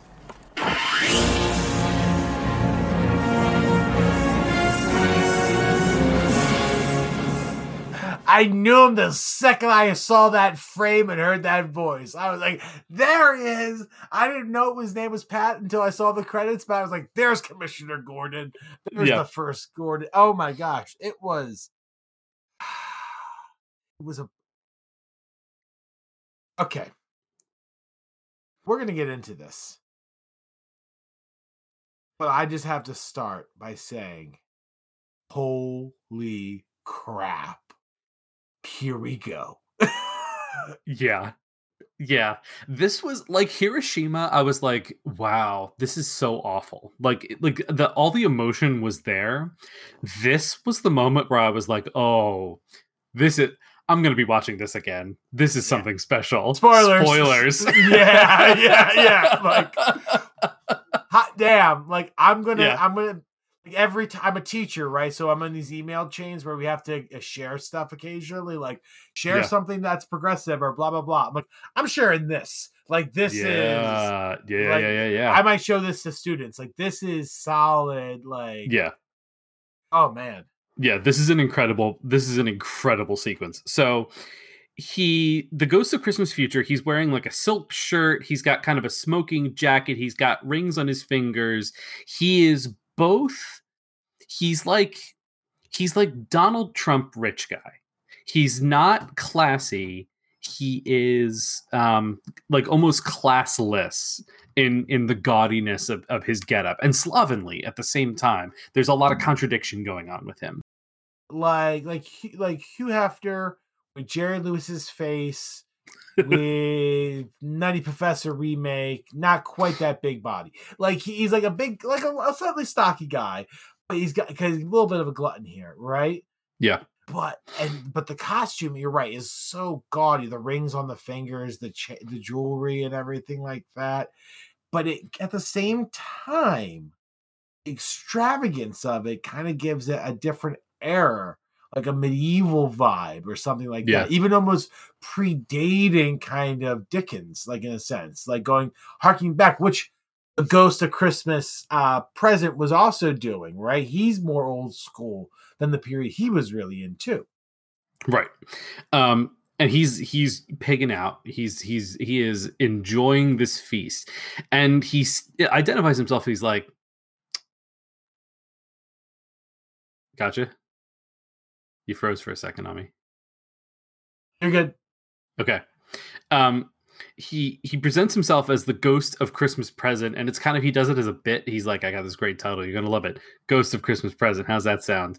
And then Grudge is like, okay, you represent it through gluttony. Is that what you're supposed to represent? And he's like, oh, no. Listen, I represent humanity, and I am both eating because I'm enjoying the flavor of the food, and I'm also eating because I'm starving, and I'm warm and I'm comfortable, but there's parts of me that are also very cold. So like, he's living both of the experiences of humanity at the same time. And his personality is both warm and cold at the same time. It starts off a little subtle, but as it goes, the extremes are highly noticeable. And Pat just brings it to this performance. And as we go through it, Grudge is just kind of gobsmacked by what he's seeing here with the Ghost of Christmas Present. Yeah, and he starts off combative, right? He's like, "Oh, I get it. So this is where you're going to talk to me about haves and have-nots or whatever." And he's like, "Listen, man, I represent the human condition. Some people live alone in a 24-room house, and some people are living 24 people to a room." And it's like, it's like, you played yourself. Yeah. Like, he's like, let me just pick this up and put this back in here. Yeah, there you go. Like, it's just like, you just keep dropping stuff. Yeah. So what ends up happening at this moment is there's this great visual effect where they're still at the table and the table's still in darkness, but then you can see on the periphery of this room, it's no longer a room, but it is a barbed wire fence, and contained within this barbed wire fence in the snow, huddled around fires, are refugees of war. Right? It's such a striking visual. Yeah. Because like you're in this setting, right? This big massive void, and then boom, you're there, right? You see what you and as he's describing how they're all in the same barbed wire camp, right? Almost to say, and I don't say this lightly, but that there is always an ongoing like holocaust to a sense. Like Hmm. there's always a group of people left out of humanity, right? Yeah. That are outside of the comforts that we have created for ourselves, right? They are the forgotten ones, the ones that had to flee, the refugees, the homeless, the forgotten ones. And it's horrifying. But Grudge, and maybe this is his save the cat moment, is like, how the hell can you eat all this food in front of him? Like, how can you? They're right there. They're looking at you. They're starving. They're begging for food, and you're having the time of your life on this banquet. And this is the moment where the spirit's like, sorry to disappoint you. You triggered my trap card. Right. It was like, gotcha. yeah, because basically what he launches into is this thing of like, how many meals have you sat down to? How many times have you stuffed your fat face while people were living like this, while people were out here starving? And it's like, oh, you don't have to see it, right? And he gets into this like out of sight, out of mind kind of thing, right? And then he kind of starts talking to him about this idea of selective morality. He's like, how do you human beings do it? How are you able to just peel your morality off of you like a coat whenever it's convenient for you to not have to think about the way the choices that you are making affect people around the world? It's at this moment or around here where he grabs the tablecloth and just rips the banquet off the table. That comes a little bit later, but yeah. It's like it's all of this tension is building up to this moment, and when he just rips it off and talks about how there's too much, the portions are too big nowadays. How we are how while the outside world is starving, right? We are getting fat and gluttonous. Yeah. It's really incredible. And Grudge like tries to come back at him. He's like, look, it's true. Like, people, we have to compartmentalize, and there are people in the world who suffer, but like when we see need, we respond. We respond when we see need. When there's a need in front of us as human beings, we respond, right? And the crystal chandelier tinkles a little bit and is like, the lie detector determined that was a lie. And reads back to him his line from the conversation with Fred about like, if you close the cash drawer, see how needy these people really are. What a great line to be thrown back at him. Oh. Yeah. Had here has a force behind everything. Like that tablecloth moment we're getting to here, like he doesn't back away from any choice he makes. He fully commits. Yeah. And every single time Grudge comes at him, he's like, aha, you've fallen further and further into my trap. It's wild. Because Grudge is like, I was just talking politics. Like he tries to justify. He's like, look, we were just arguing about politics. Like everyone does it. And he's like, okay, humanity is not a political construct. Humanity's real. They're real people. This is a real thing. Right. And then Grudge is like, they kind of go back to see the people in the camp, and they're all singing these songs. So like, this is like, there's a softer moment, right? And this is almost like the ghost taking Scrooge around the world to see the people singing Christmas carols in the lighthouses and the coal mines and all that kind of stuff. It's that moment for sure. Right. Because it's these people singing these mournful Christmas songs in their native languages, right? And you see people of every like race, color, and creed in this camp. Singing songs that date back even before the creation of Christmas. Songs that are about the bond of humanity in the darkest of the year. Like the songs that we use to give ourselves hope. And which is, of course, what the season's all about. That's why I love this as this is the time, like we said earlier, this is the time of year for reflection, right? This is the time of year to seek out the best of us to be redeemed, right? And Grudge here, he can't take it, man. He's getting like every retort he has, he just is gnawing at his own leg in the bear trap. Like he's gonna have to, that leg's coming off, and it's getting gnarly. And we haven't even gotten to my favorite moment of this yet. No. And you know what it is, right? So there's this line here. I'm going to see if I can find this scene and like drop the whole line in here just because people need to hear it. Mankind, Mr. Grudge. In there. The hungry part of mankind. The anguished part. The dispossessed. If you shared a loaf of bread with them, how would you be relinquishing your freedom? Or if you joined other nations to administer vaccinations to their children, how would you have desecrated your flag? Or if you had offered them solace and hope and comfort, how would you have made yourself susceptible to tyranny? How has it hurt you to deal with this?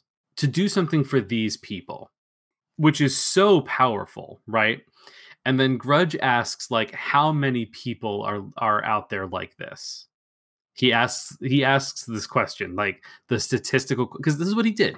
He rationalized Hiroshima. He's trying to rationalize again, and the spirit's like, oh yeah, oh boy, oh my god, dude, this sequence, this blew my mind. I was like reacting out loud as I was watching it. President just said, "Hold my beer," and goes to town on him. Yeah, he's like, oh, that's it? Oh, you want stats? Okay, bitch, here's some stats for you. On this earth, 13 million human beings have tuberculosis. There are 10 million blind. There are 130 million cases of malaria. Today, the present, now on the clock, and now on the calendar. 2/3 of the world, Mr. Grudge, go to bed hungry. 1/2 of the Earth's population, that's 3 billion people, actually suffer from hunger, from lack of food. Of these, Mr. Grudge, there are 100 million children. And he's like, and we're not even going to talk about how many tons of wheat and how many tons of butter rot in government surplus houses, right? Let's talk about, and he just bam, bam, bam. Here's how many children are dying of malaria every year. Here's how many people are in refugee camps. Here's how many people are actively suffering from hunger. He lights into Scrooge unlike any Ghost of Christmas Present I have ever seen. And we have had people who have done their novella pretty much verbatim, or have gotten as close to, let's say, ignorance and want, right? Like they've gotten pretty close to that. This has accomplished what that spirit has tried to get across more than ever before. It's insane. It's an all-timer. It's seriously all-timer. Hall of Fame for sure. I was left speechless at every choice, at every beat, at every way to pace the scene. The Ghost just makes it work. And this is Rod Serling at his strongest. This kind of stuff, right? I mean, this is an obsolete man. And especially consider, though, like, this is present, right? This isn't something that had been done that we have to reflect on, or this is not, as we'll get to in the future, something that is a fear, right? This is something that is ever present and daily. Day in, day out, we are wasteful. We are leaving the food to rot. People are going hungry. 1/3 of all that are hungry are children. It's the raw numbers and this and that and other. Bam, bam, bam, bam. It's happening now, and we could be doing something now. And I think that's why the rage is probably the strongest, and the argument is in this moment, because it's a vicious indictment.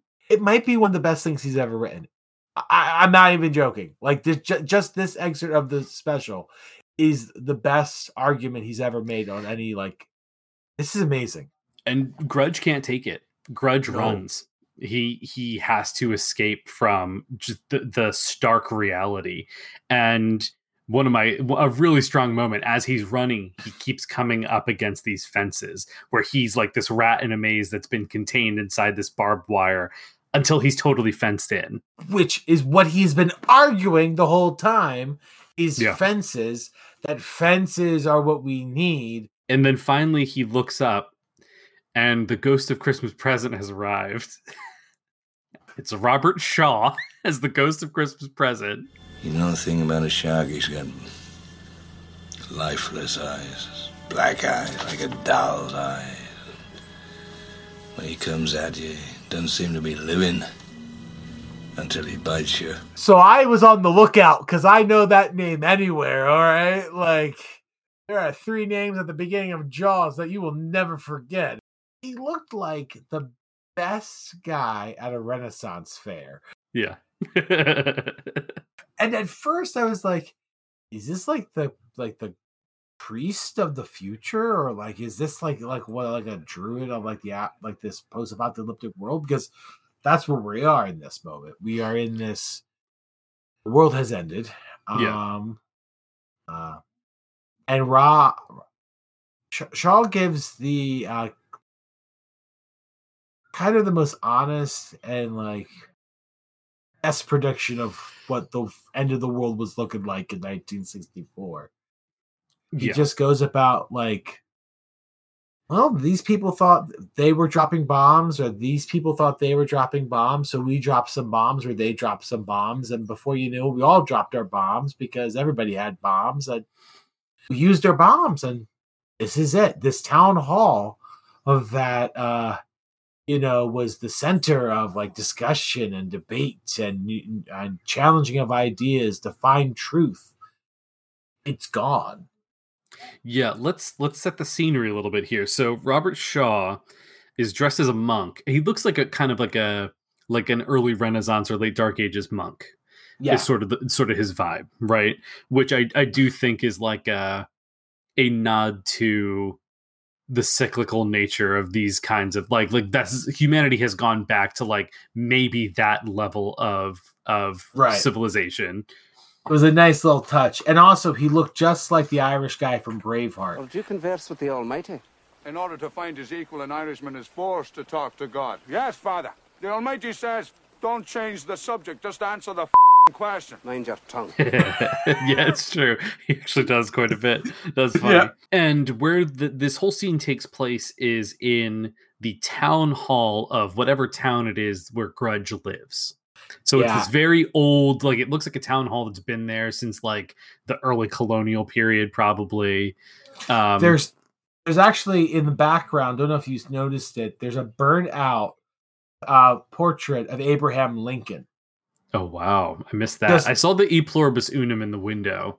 See, I didn't see that, but that makes sense being there too. Like, and Lincoln is just there watching everything. Yeah, that's wild. That's a real God. I love this. This is such a great special. This is such a cornerstone of the rest of my life. Like, this is I'm so proud of and happy to have found this now. This is great. It's a good one.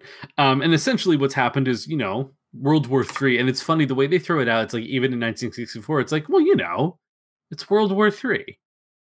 Which I feel like even today, it's been, 50 years since this special came out, 60 years, and we're still like, I mean, it's coming. When is it going to be here? The assumption of that, if there is to be a World War III, a war of that scale would kill us all. Because we got so close at the end of World War II. I mean, this is what we all know. We all know this.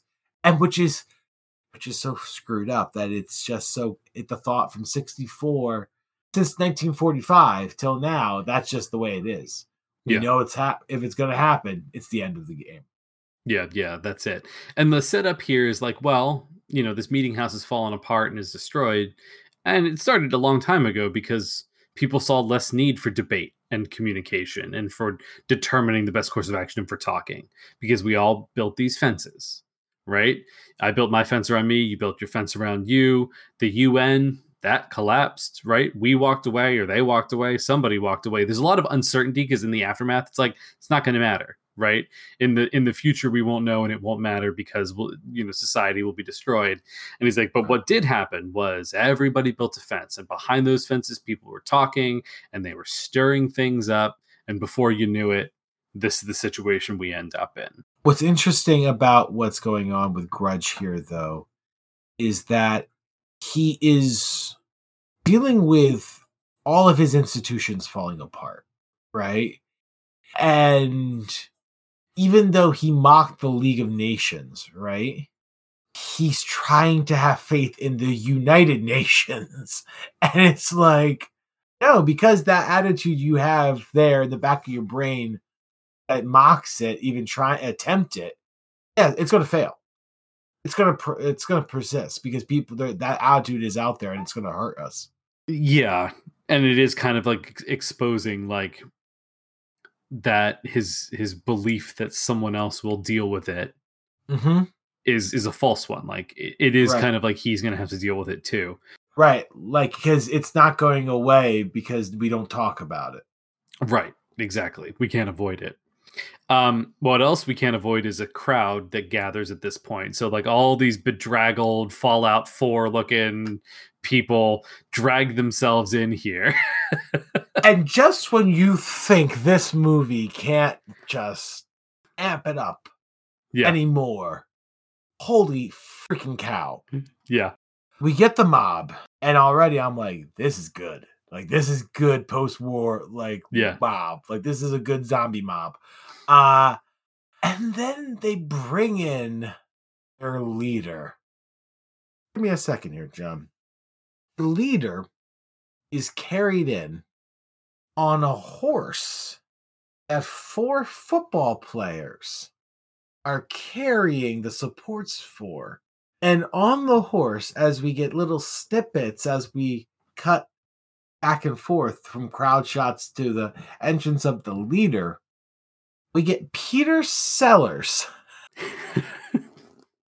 wearing, this outfit's amazing. Yeah. I'll start from the bottom up. He's wearing cowboy bottoms, like his boots are cowboy boots. He's got jeans I think it's jeans, right? Yeah. He's got a gun holster, a belt. Yeah, like cowboy, like 6 guns. Exactly. And but then his top, he's a Santa Claus or elf tunic top. It's Santa Claus for sure. It's for sure Santa Claus. But it is not a Santa Claus hat. It is a made up, not real, like makeshift, oversized cowboy hat with a speckled, glitterized, big letter Comic Sans print me on the middle of the top of the hat. Yeah. It is. And then that top of the hat is also cut like a crown, right? Right, a little bit of crown, yeah. Yeah. It is. And Peter Sellers. Oh my God. Yeah, this is wild. So this is Imperial Me. And Imperial Me is the leader of the non-government of the Me people. I have a lot of thoughts about this. Both positive and negative. I think that it's extremely on the nose. But I think it manages to work despite that. And a lot of that is Peter. Yes, for sure. Peter works that because there is an underlying darkness to this character that you cannot tell if he is just working the masses to get what he wants in the moment, or, as we get to it later, he was a true believer 100%. And either one is a good choice. Yeah. But both are terrifying. You could kind of read it either way, and that's what makes it work so well. he's delivering this kind of like demagogue speech about how the people from over yonder and the people from across the river want to get together and talk and come to terms on our shared differences. And all the people in the crowd are laughing at this. Aha, obviously that's ridiculous. So his whole bit is like, those people want to come in here and they want to take us over, right? They want to take away our sacred individuality for their collective gain or whatever it is. But they don't understand that we are a society of me. No one's above anybody else. We're all just me. Except that he was carried in on the backs of other people and he's like on a pedestal high above them. So like the irony is staring you in the face with this whole thing. And then like the whole crowd of these people who all believe so strongly in individualism are group thinking completely. But they believe it is all about them. There's this extreme push on this one woman who is this blonde-haired woman who is just all in on it. And she's pounding her chest. And it is a great crowd shot. It is all of them. They're little performances. Yeah. You could go through this like 5 times and just find new performances out of everybody in there. And it's great. I was noticing that they never settle on any particular character. Like no one but Imperial Me really has dialogue in this sequence, except for one other character that we'll talk about in a second. But like each member of the crowd is a character, is fully a character. And of course, the irony there of what they're fighting against, but what they of course have become, right? The group think. But then of course you put it against the characterizing of communism versus capitalism, right? Of that, you are you're master of your own fate under capitalism, where under communism, the state and the government has complete control over you. You don't have a say in yourself, right? Like casting it in that bleak terms as this is the extreme argument of capitalism versus communism broken down to primordial like versions of themselves in some way, shape, or form. I am almost certain that this has to be a reaction to McCarthy. I mean, how could it not be baked in some level? I mean, like, for everything we do, unfortunately, from now until we're done, John, it'll probably have something to do with January 6th, 9/11, and some other stuff here, there, and in between. We are affected by the events that give us all a collective trauma, right? And like, yeah, okay. So I'm going to say this. And I'm gonna preface it a little bit because I think it's very easy to say the thing that I'm gonna say right now for just political situation that I disagree with. But when I say this, I mean this wholeheartedly. One of the reasons I thought, wow, this thing would be equally as relevant today is because this is literally just a Trump rally. Folks, John is preferencing this with the right context. And we get it. We understand that everybody says that about anything that is slightly political. Okay? But he's 100% accurate here. And I agree with him wholeheartedly. Yeah, because it is just a demagogue standing in front of a crowd in a stupid hat and telling them that the nebulous they wants to come and take away your individuality. And now all of you people wearing the same hat and the same stupid t-shirt who believe the same things, right? Fight for your individuality. And there are beats coming up that just double down on that notion. But one of the visuals here is the microphone he's using is cordless, right? It's an old, like, watch Rocky or boxing movie, an old wrestling match. And there are the ring announcer mics that drop from the ceiling that you hold, the big shiny silver ones. He's holding one of those, but it's cut off like a foot or so down from it. And so there's just this little cord that's just limping, dangling there. And it's such a great visual because he is a blowhard. He is a loudmouth.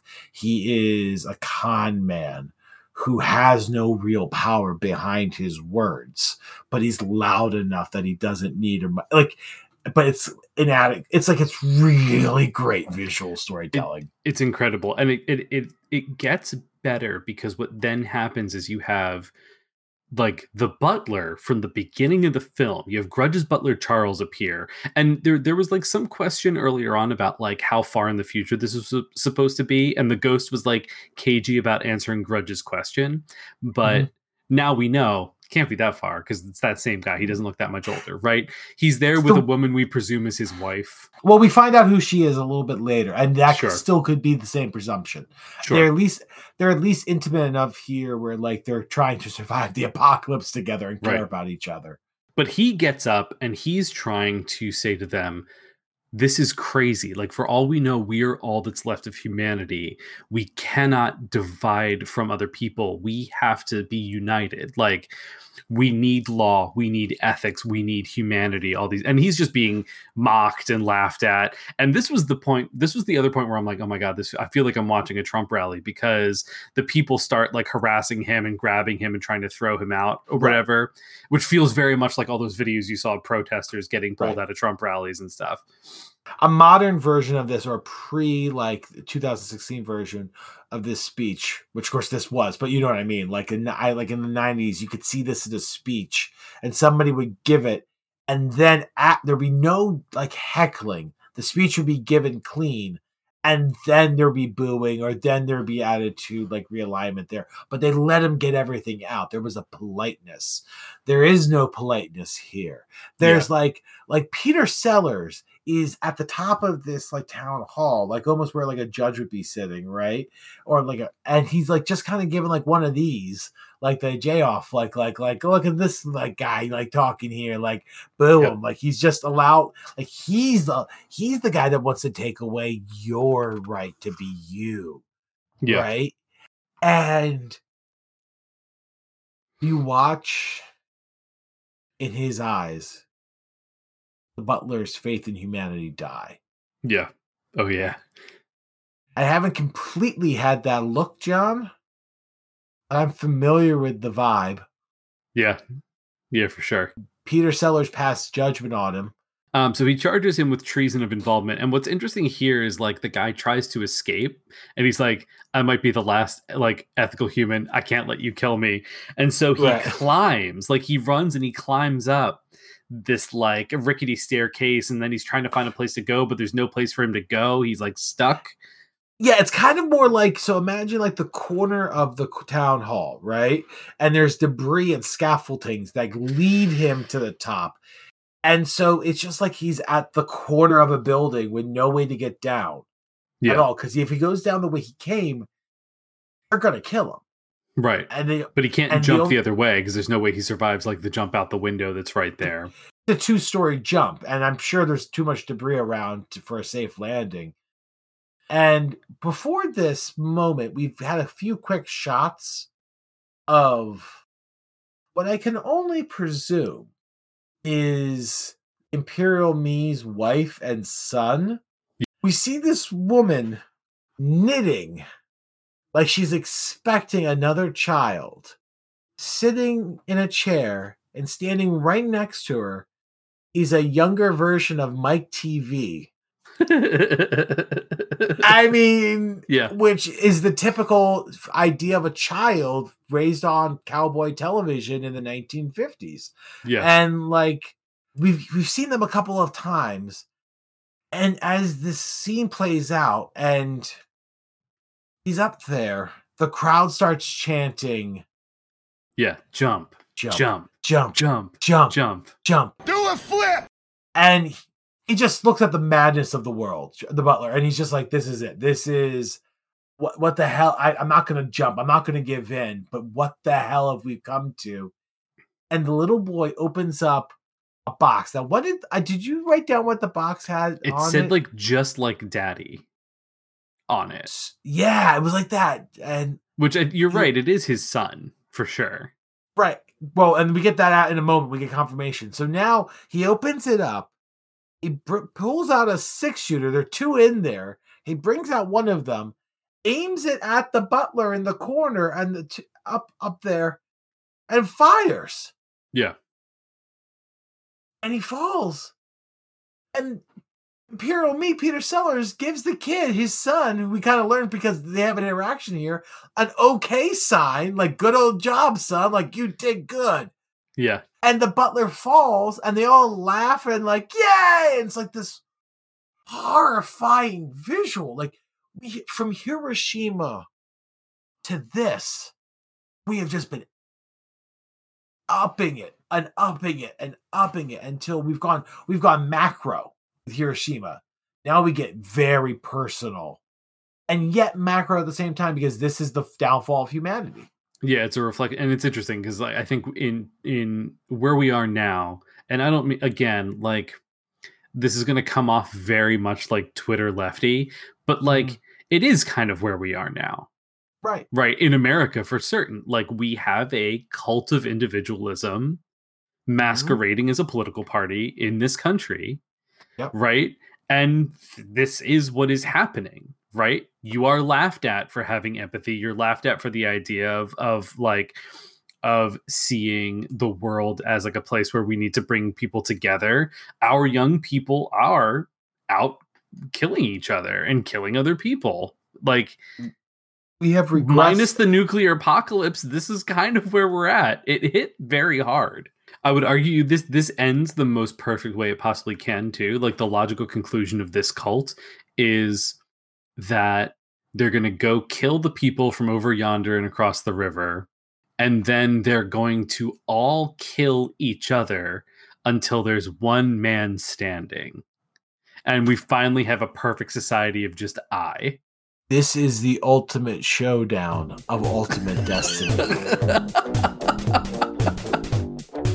I'd like to have said I thought about that 2 hours ago, 4 hours ago when I watched this, but I thought of it just there as you described it again. But that is exactly what the plan is. Yeah. And if it was just a bunch of like wrecked post-Fallout people from New England or wherever this is supposed to be. Right. But the thing is, the gleam in the eye of Sellers here, when he says the ultimate plan, the final solution, the real goal of the Imperial Me is this slaughtering of each other. Again, he is either just maneuvering to kill the undesirables as he sees them, right? Either political or what have you, right? In a mass purge. Or he's full bought it. This is not a character or like something like an act. He is all in on the Imperial Me and his philosophy he's been preaching. And both are terrifying. Well, again, it's like how many cults that we're going to see a couple of, and then decades after this, ending in these suicide pacts, right? That are all about the absolute ego of the leader being able to say, I can get these many people to take their own life. This is how much power I have. Like, that's what it is. So it's super prescient. And it was like, oh yeah, that makes sense. So this is the logical conclusion.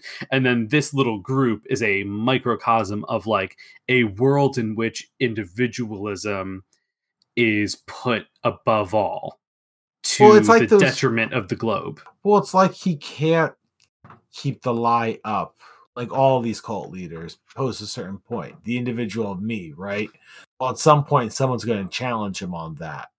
So, like with these cults, at some point, the world's not going to end, or the world is going to end. So the lie is going to end. Right. So they have to do the ego stroke thing, and then they carry him back out on the horse. It's like, okay, we all see who's really in charge here. And just to cap it off, earlier in the scene when they're beating up the butler, and when he tries to give the speech, and Sellers just says, "Get off of him. He's had enough." That was the moment I was like, "Oh, this is a Trump rally." Yeah. Oh, yeah. That's the difference here, friends. Like that. Like he has said something like that, or alludes to stuff like that. Like, yeah, we're not playing with theoreticals anymore, people. There's live rounds in the gun. Speaking of live rounds, so after this all happens, Shaw has this line about the logical aftermath of Hiroshima. So he brings it full circle.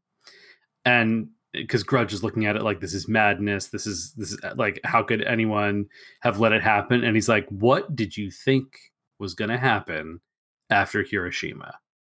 what else could possibly happen after we dropped the bomb. I'm going to drop that whole line in here too, because it's another really great speech that, like, I feel like you're so existentially exhausted by this point that you could almost miss how good this last speech is, but it's very good. Pictorial enough for you, is it, Mr. Grudge?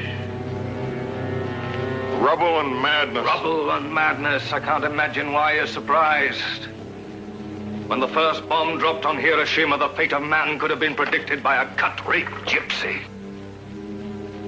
The ultimate Garden of Eden. Planted by man, cultivated by his weapons, and irrigated by his blood, and brought to fruition by his prejudices and his hate. And it's like he's like, as he says, like an average fortune teller, basically, could have seen this happening. And it's so, like, it's not that illogical. People act like it's gaslighting in a sense. Yeah. It's like gaslighting to think, oh, that'll never happen. We'll never end the world by dropping the bomb on each other. It's like, we have been playing a really weird game of Dungeons and Dragons, and we've been rolling 20s since 1949. And we've just been getting by on the skin of our teeth. Like 20 roll after 20 roll after 20 roll after 20 roll. And folks, at some point, we're getting single digits. Yeah. Yeah. It's like we did, and we will. We, like, you can't pretend that it's never going to happen. We have actively done it. We've actively done it. We've used these things before. We have put them in place to be used. We are making them as we speak, making more because we need more, because the other side is making more. It's the butter battle book, for God's sakes. I will say this. I didn't like the ending when I was a kid, but the message was as clear as the sun rising in the morning of the bettering of weaponry to, and just how escalation goes on. And gosh, it's amazing that this disappeared, because I wonder if it was because there was backlash against it. I wonder if it didn't play well with modern audiences at the time. I don't know, but this should have been played on PBS every year since 1964. Like, they played crappy, like, made by the telephone company minuet movies every year, which I love. Let me just say, I love it, but they're crappy and they're dated. But I watch those every year, and they were played every year on PBS. This is the type of stuff we need playing on PBS. No commercials, solid art with a message to be said that can hopefully lead to a better tomorrow. And Grudge is wondering about his tomorrow in this scene because... Yeah, it's weird. So he asks if he died before all this happens, and the ghost is like, I don't know. The ghost gets real cagey about answers, and they drop that. We don't ever figure it out. I kind of like that in a weird way, because it's kind of like, in the scope of this, what does your death even mean? Like, what does it matter? Who cares about, like, it's the numbers game being thrown back at him in a weird way. Yeah. It's like the arithmetic of your one death. You're a statistic. Right. We're doing the numbers here. You don't matter.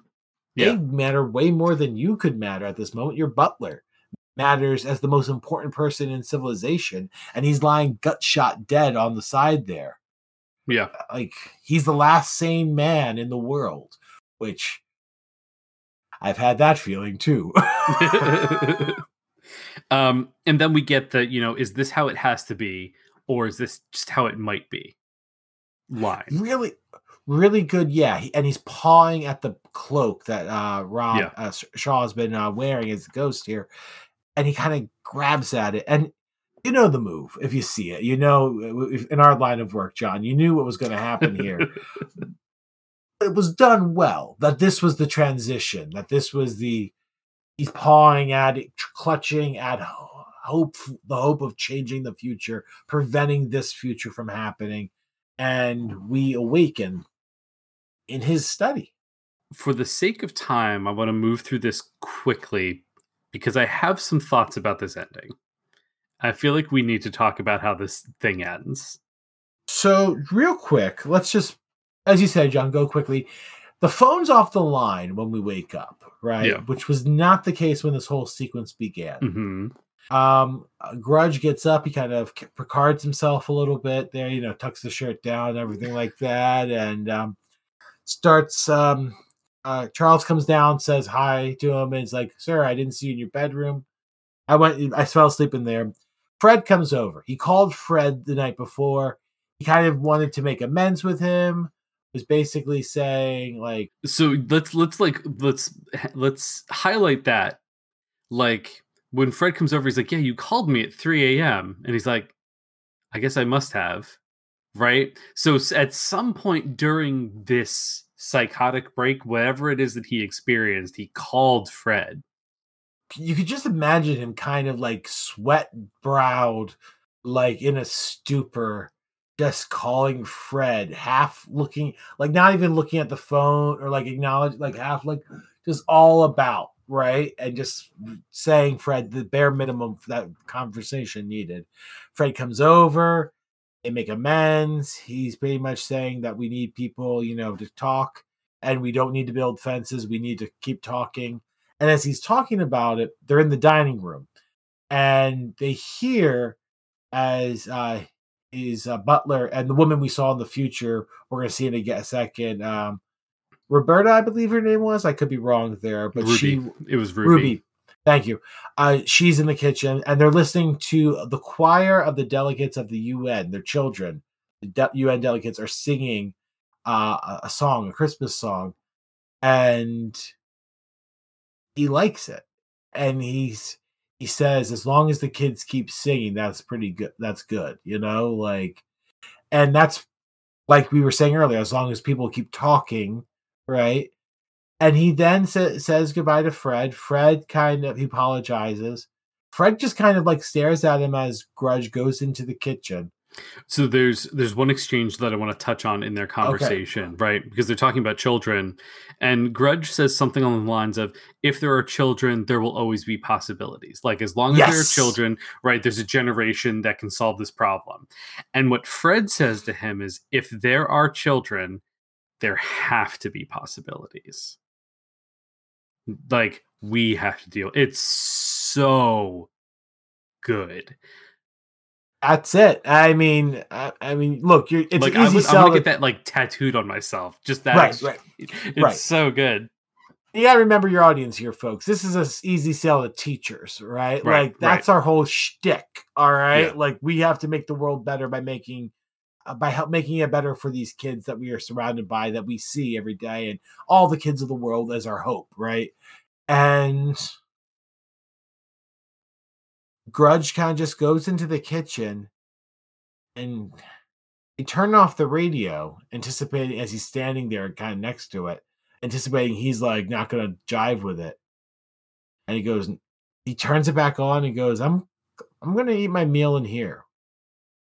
Like, kind of like, I'm going to be with you guys.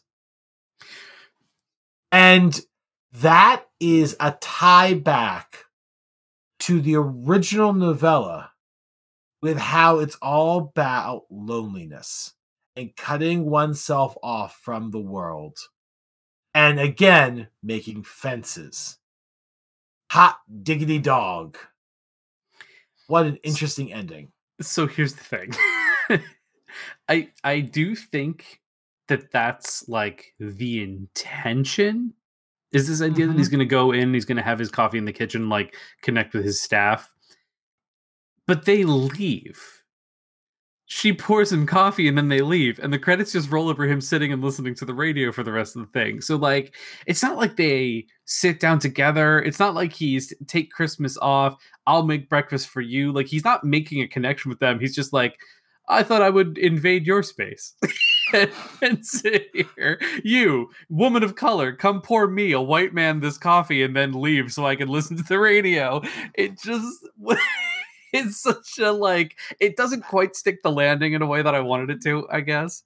Nothing is quite going to stick the landing from 1964. Sure. John, let's just be honest here. Yeah.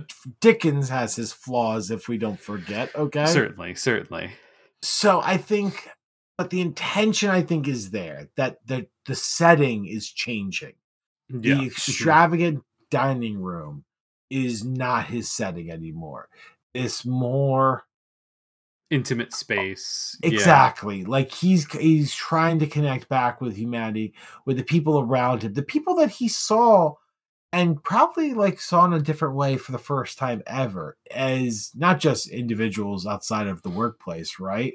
But like, I don't know, like he gave a good speech in that post-apocalyptic world, like I probably would have a different opinion and want to be around that man a little bit more, and maybe, I don't know, he acknowledged how close this is my family now. For better or worse, kind of weirdly or not weirdly, that's undeniable. That's kind of weird because they work for him. But, like, he has a family. I wondered like there's a personal connection missing, and I can't tell how much of this is like I am primed by just having watched so many different versions of A Christmas Carol for him to have a more personal connection. But I'm wondering if like there's a version of this where before Fred comes in, there's a conversation he has with Charles about like Charles has a refugee cousin or something and he's looking for help and he's like, I'm not going to do that. And then in the end, he chooses to like helps a refugee. You know what I mean? Like there's like because the problem I'm having with the end of this is like, aside from this like little gesture of like, I'm going to go have coffee in the kitchen and be like among people, even though he's not, like, there's no onus on him to actually do anything except for change his political philosophy. Here's the thing. It's not just that gesture, though I agree there'd be something more traditional if there was that type of thing. What it is he's letting go of his son too. I'm not gonna live in this extravagant. It's not just the bounty of it, right? The gluttony of that space, right? That goes on. Like that's probably also part of it. He doesn't want to be around the memory of that table in that scene. Like, sure. Like that table is the gluttony of humanity in the face of the starving. Like that's probably like he might want to get rid of that table afterwards. Yeah. Like that table is his guilt. So he wants to be as far away from that table as possible. So that's actually a good read. That is a very good read. It's not just I hear what you're saying, and definitely he's invading their space, and that's a idiot white guy mistake. That was my knee-jerk reaction, and I think that was just that's a product of the time in which this thing was made. It's like the audience at the time wouldn't have looked at that and be like, oh, that's problematic. They would have just been like, well, yeah, okay, right. Well, I guess we'll eat at the dining room table now. No, yeah, no, I get that. I think he's trying to move away from where he was and who he was, and it's a visual cue. It's subtle.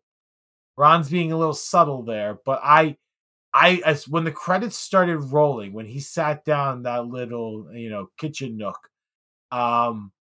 which was very weird to see. Actually, that was not the most disturbing visual of this special, but it was disturbing. That was like this like little 1960s kitchen nook, like I don't know, just it was like. Ugh. I had a little nook like that in my last apartment before I got married. It was weird. It was like this weird. We called it the Hobbit hole because it was this like tiny little alcove that you went into with like a little table. Ah, nice. Yeah, nice.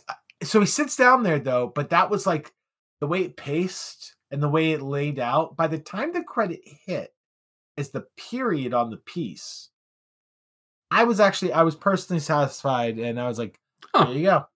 Okay. So. It stuck the landing for me.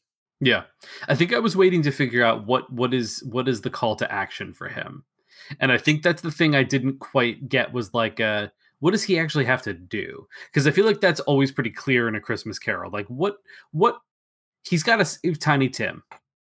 You know what I mean? Like, and in this one, it's like, oh, he's got to solve war. Well, that's not going to happen. So what does he have to do? And it's just like. I'm just wondering if like maybe building the relationship between him and the butler a little more could have done something for me. I'm not sure. It's the mind. It's the change mind. It's the macro is the fact that he has influence, that we've established, that he is somebody of significance that could change a lot of policy with a phone call or two. Sure. So that's the big thing. Like Scrooge is like with his money, he's got to get changed so he can be charitable. And that's the big thing. The soul aspect of it is he needs to open himself up to the world again, not just for his own like very intimate friendships, Fred, the people in his life, his staff, but also like in the way he looks at the world, right? It is a ever shrinking world, and he has to get on board with that and be a person of the 20th century as it was, and help it, and as we all should. We all are soldiers in our own way of a war that has no real name, but we all fight it, right? And we all have little battles and little victories and little defeats, and we're all fighting it constantly. And he is changing sides in that war, even if he doesn't quite know it. That he's now going to look for the needs of the many and in a different light. And I think that's while remembering the few, you know? And I think that's the other aspect of that, like Star Trek quote people don't understand. Like you're not acknowledging the struggle there between us, them, the haves, the have-nots, all that. I don't know. He's changed. He has changed. I'm kind of rambling now, but he's changed. I think you've changed my mind. I think you convinced me. I think you brought me around on this. That's pretty wild. It's solid, man. Like this, it's actually the perfect way to do a Christmas Carol sequel, where it's a little bit of a downer. It's a little bit more of a that was nice. Are you ready for subdued? Ready for your reverse dessert? Here you go, broccoli. Like, and I hope to one day find something as adequate to like this is equal in my opinion, honestly, to the novella. I think, like, wow, dude, for what it's saying and what it's like, I don't think like Ghosts of Girlfriends Past, right? Took a different subject and did a good job with it.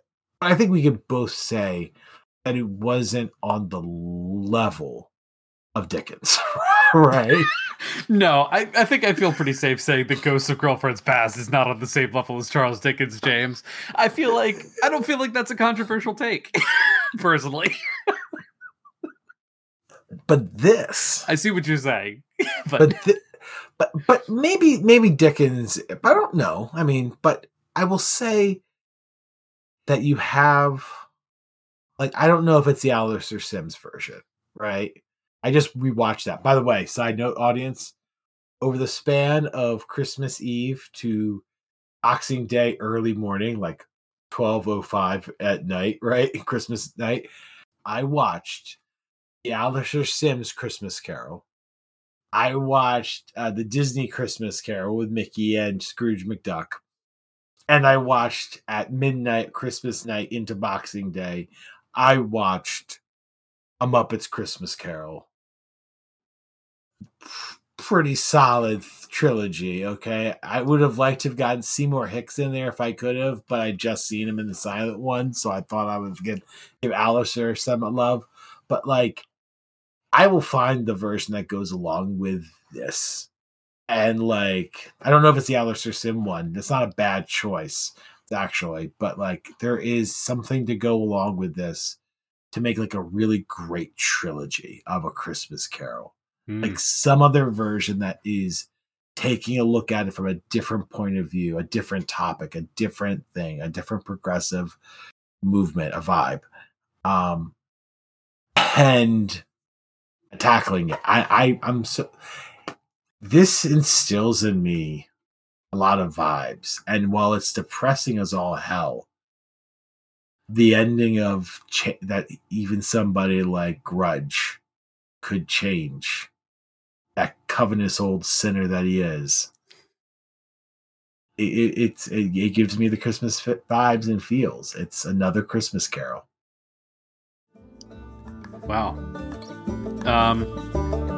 That's it. Oh, pray withered sail those ships all three on Christmas Day, on Christmas Day. Oh, pray withered sail those ships all three on Christmas Day in the morning. Well, John, what's getting your Christmas turkey? My Christmas turkey. I won't be surprised if we have the same one. Yeah, it's going to be the same one.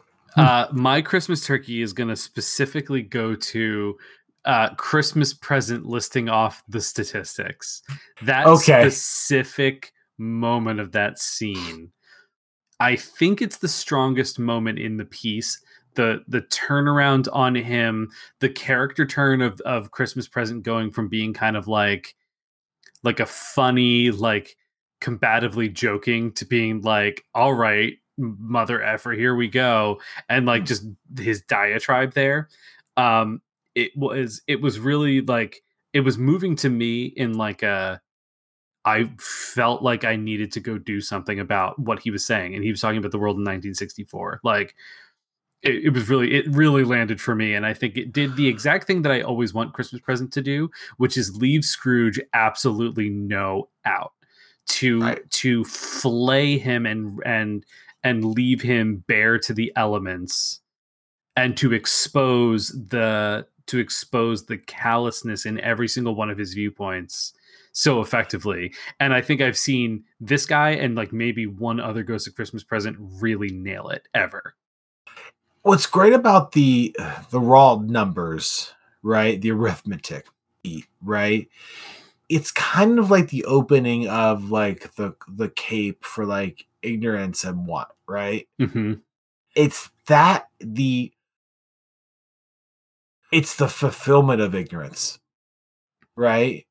Mm-hmm. It's with the knowledge of that ignorance given a sword to stab at it's because it's wanting, and it's just he's laying into him, and it's that's pretty. I love that turn. His face is so I don't want to say they don't make him like that anymore, but like there's just you get certain looks and beats from certain actors of a certain generation, right? I kind of a sucker for that like 1960s Batman TV show type of eyes and like touch angles and like costumes and like it's all there. It's like right on my wheelhouse. Like this was beautiful. How about you? What gets your turkey? Well, John, we should have just said we're both going for the Ghost of Christmas Present, but I will highlight another beat. It was what I kept on talking about. The tablecloth rip. It is, the portions are too big. It's like the ghost is the same ghost from the previous novella, right? And he's over it. Yeah. Like 2,000 years, and this is what you've done. I was talking to Scrooge 100+ years ago, and I thought you guys were just about to turn the corner, and I was cheerful. And look at where your gluttony has gotten you. Like, it was maybe the best Ghost of Christmas Present I have ever seen. That is really highlighting for me the way in which this is a sequel to A Christmas Carol, in which the ghosts do like, because there's very little like retread of story beats outside of like Fred and Marley. It's like, no, his experiences are totally different, and the way they have to approach him is different because his problem is different. And it does it in a way that I think Spirited failed to do, because Spirited is like, yeah, it's a sequel to A Christmas Carol, but also A Christmas Carol exists in this world, and also weirdly all of your life events line up really well with A Christmas Carol because we're doing A Christmas Carol. Like, this is a better version of what they're doing in that movie, where it's like, oh yeah, we do this to some guy every year. This year it happens to be this arms dealer who thinks about that isolationism is like the way forward. Here's how we play out the past, present, future move for that guy. It's almost though like it's like a spell in a way. Like the name is Fred, the name is Marley, your attitude is this, and you have X going on. Like it's almost like it's magical that it happened. And you're right, present is completely in my mind the continuation of that character 1 century plus later, which is amazing. Like it's like if Dickens could commentate on it almost. Like in a lot of ways, it's kind of, this feels like what Dickens would say, like in response to like everything. Oh my gosh. So it was really good. But John, not everything is great. What is getting your Christmas coal here? Okay, I have to call an audible because you changed mine. No, legit. I was going to call out the ending and my feeling initially that I felt like it didn't stick the landing, but I think that you pointed out some really critical things that changed my perspective. Number one, like they establish at the beginning that he has a lot of sway and influence. Right? And clearly he's going to use that sway and influence. The kind of removing himself from like that large, empty, decadent table to the little like humble kitchen table as a symbolic move of like stepping away from his consumptive nature and just going to listen to the children singing these Christmas songs. Like, I think you did a lot in the way that you kind of see it and explaining that to break that down for me. That's not actually an answer to your question. That is what I was going to say. I think that in that case, I have to give it to like 1 or 2 things in the Hiroshima scene that like took me out of it. So like, I think I'm going to give it to the "Do you speak English?" line when he asks the doctor, "Do you speak English?" And then the doctor says in literally like the most American accent ever, "Yes, I speak it." And then they go on to pretend as though he's got like a little bit of an accent. It's just one of those things where I'm like, that feels like 1964 to me. Like that's a moment that took me out of it. It's so minor because you forget it almost immediately. And if I wasn't watching this to like review it and look for things to talk about, I don't even know that it would have clocked for me necessarily. Right. But I think it's got to be that. I think that's what I have to give my coal to in this case. So you're giving your coal to... Sorry, refresh my memory just real quick again. The writing choice to be like asking the Japanese doctor, "Do you speak English?" And the doctor being like, "Yes, I do speak English." That it's hard to kind of... Yes. I would put it on something similar. I would talk about the look. I'm also going to go over some stuff in the Hiroshima scene. I think it's hard to get that done perfect, right? Some things there, like they don't do some horrible things that would have been quote unquote bunny rabbit ears, acceptable at the time. Like they don't do yellow face or anything like that in this sequence, thank God. But like, I don't know, there's just, I feel like there could have been a little bit more done with that scene. Like just, I think there could have been just a little bit more time given to it overall. Like just I don't know where exactly, but I feel like it's a tightrope. They got across the rope. They could have done it maybe just a little bit clean. You know what it is? It's the vibes I'm getting from like the boys part of the sequence with Grudge. Like that just, I think they're trying, and again, we talked about that, like like the general, like Grudge is trying to really make it like I did a really good thing there. Like I did a John Wayne, type of kid hook up moment there. And it's like Green Beret, you're why we're fighting this thing for, it's like, no, it's like, nah, that didn't sit well with me. It's not supposed to, but like, I guess that's my coal, like Grudge, like they're like, I don't know. It's hard. I have very few complaints with this, honestly. Yeah. Yeah, literally mine, like, I don't even know that it's a flaw as much as a thing that I found really funny at a moment that I probably shouldn't have been laughing at anything. Right. But it was just the juxtaposition, and then like the guy going on to like have this kind of like vaguely foreign sounding affectation. Yeah, like little things like there, like little things that maybe don't feel authentic or something like that. Like Sure. a little bit more effort there, maybe a little bit more influence from actual people from, like, I don't know how many people were there actually giving like firsthand accounts of Hiroshima or something there. Right. You know, like Right. Who knows? how much? I mean, I'm sure research was done. I doubt there wasn't any research done for this. Clearly there was, but you know, there can always be more. Do you feel like this ends up in your Christmas future, or is this it's staying in the past? This is 100% in my Christmas future. I will be watching this. I'm probably going to have to watch this with not have to, but like I'm going to have to make my brother watch this because he's going to need to see this.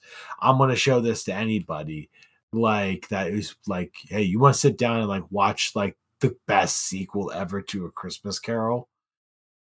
Sit down. And it is, if ever there was a reflective piece from the like with A Christmas Carol, right? Commentating on the Industrial Revolution as it's going on, making accurate criticisms of it in the moment, right? This is exactly the same thing. Middle of 1964 America, with the UN just being established. The Cold War is getting underway into its third decade. Things are getting tense. And this is somebody commenting on where we are, where we've been, and what is very likely to happen. John, is this going to be in your future? Oh, heck yeah. Yeah, for sure.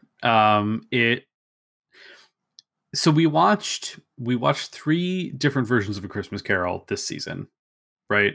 Yeah. We watched, the silent film version, which did nothing necessarily spectacularly, more an interesting just piece of kind of like film in the history of this thing that we spent all this time talking about, right? Right. But not like something to write home about, right? Foundational in some ways, I'm sure. Stingiest Man in Town, largely pretty forgettable. I'm sure it's like a favorite for some person out there. It was just a musical version of A Christmas Carol that's not as good as other musical versions of A Christmas Carol, right? Had a couple moments, that's it. This was wholly unique. And coming from a creator who I really admire quite a bit, I think Rod Serling is a person in kind of entertainment who I think used his platform and used his voice to try to make the world better in really meaningful ways, and also created just like some of the most like kind of original stories and whatnot. And I think that he managed to do a thing which I've always wanted to see someone do since we've been doing this podcast, which is to reinvent A Christmas Carol, but like for a different kind of Scrooge, and not just transplant the story beats into a different place. Like we talked about, we've watched other modernizations, and every other modernization we've watched either acknowledges the existence of A Christmas Carol or like follows the exact same plot beats and character setups from A Christmas Carol. Like this took the idea of a person visited by the past, present, and future of their philosophical viewpoint to challenge their harmful view of the world in a really, really unique way, and then just like really drop kicked you with some powerful moments. I'm rambling because it's just like I'm exhausted having talked through this and like thought through it, but it is something really special. And I think I agree. I think that people have slept on it a little bit, and that it deserves like a chance to be kind of a classic. I may be a prisoner of the moment. I'm very guilty of that sometimes. I hype up either my anger of something or my pleasure of something, my enthusiasm. Yeah. Goes to 11 a lot of times. Not that this is my favorite thing, but like with Rescuers Down Under, where it's like a piece of art that I am an advocate for, that I will go to bat for and say, no, this needs to be appreciated on a grander scale. That is this. This is it's like 12 Angry Men. Like the very similar vibes, like and you're saying so much with so little. Like a cast of, I mean, besides the crowd scene, right, of the future, a cast of what, a dozen people? Sure, if that, yeah. If not less than half a dozen, right? Honestly. And then you get that amazing crowd shot. It's an all-timer Christmas Carol. It's an all-time political progressive film. I haven't seen something really, maybe ever, that gets a message across so, and it might sound like a criticism, but it's not, because you need to do this to get the masses on your side. Such a neatly designed pill for a lot of people to swallow. Mm-hmm. And Grudge's opinions are not unique. We've said that before. These were commonplace ideas at the time. These were, if you had anything but praise for Hiroshima, you were seen as a pinko commie bastard. You were some sort of freak. And here, Sirling is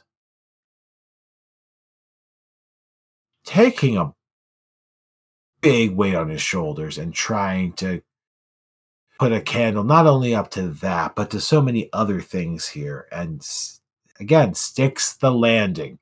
I don't know how he does it in this 90-minute movie, 1 hour, 40 minutes, something like that. Isn't that an hour and 26 minutes? Isn't that crazy? It goes to show you, friends, that it doesn't matter. You don't need like a 10-hour documentary, right, to get your point across, to make a message or political agenda clear. If you work on it, you write it good, you can ninja the crap out of it, and it'd be great. Yeah, I was gonna say, well, we're about to ninja the crap out of the ending of this podcast, and I couldn't commit to it. No, I think we're exhausted because I think we're almost left speechless. Like, are we putting it in the Hall of Fame? Oh, this is a Hall of Famer for sure. So what was in the Hall of Fame? We did the Hall of Fame for something else before, for Jacob Marley is Dead. What was it? Was it something to do with George C. Scott? Was George C. Scott put in the Hall of Fame or something like that? We'll have to go back through and listen. Do an awards show. Okay. Well, I'm just saying right now, what's the official title again? Carol for Another Christmas. Carol for Another Christmas is officially in the Jacob Marley Hall of Fame. Oh, yeah. Whole movie. Yeah. All timer. Double thumbs up. Triple thumbs up. I don't know where the other thumbs coming from. Maybe it's a quadruple thumbs. Okay, maybe it's all of us. Now you get like 5 thumbs up. Now I'm really worried, but there's a lot of thumbs up. Well, James, how many thumbs up can people give us if they are enjoying the podcast? They can leave us a 5-star, 5-star, 5-star, 5-star, 5-star, or thumbs up review. Do Please. I know you had to put up me singing there for a second. I apologize for that. But please leave us a 5-star review. Just so more people can find out about this movie, actually, and maybe through this podcast. If not for us, for Rod Serling, okay? This spiritual sequel to A Christmas Carol, Doctor Strangelove, and Twilight Zone Like this is like an old annual issue, like of comic books. They would do like a big, like 90-page annual issue. This is like an annual issue of like the Twilight Zone, like just like, oh, like a Christmas special. And it's amazing. Leave us a 5-star review so more people can find out about cool art like this. And other people can find it out too. Maybe they like something like this that you like. Yeah. If you got thoughts, feelings, opinions about this particular version or any version or the stupid things we say when we talk about them, feel free to reach out at jacobmarleyisdead@gmail.com. You can hit us up at Marley's Dead Pod on Twitter for the time being. And you can find the podcast on Facebook as well.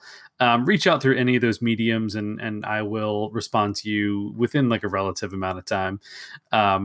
My apologies to anyone who reached out like over the summer when we're working on the other podcast. And I didn't see your emails until we were kind of getting closer to coming back to work on Jacob Marley for the holidays. But I will be a little bit more diligent now that I know people actually reach out.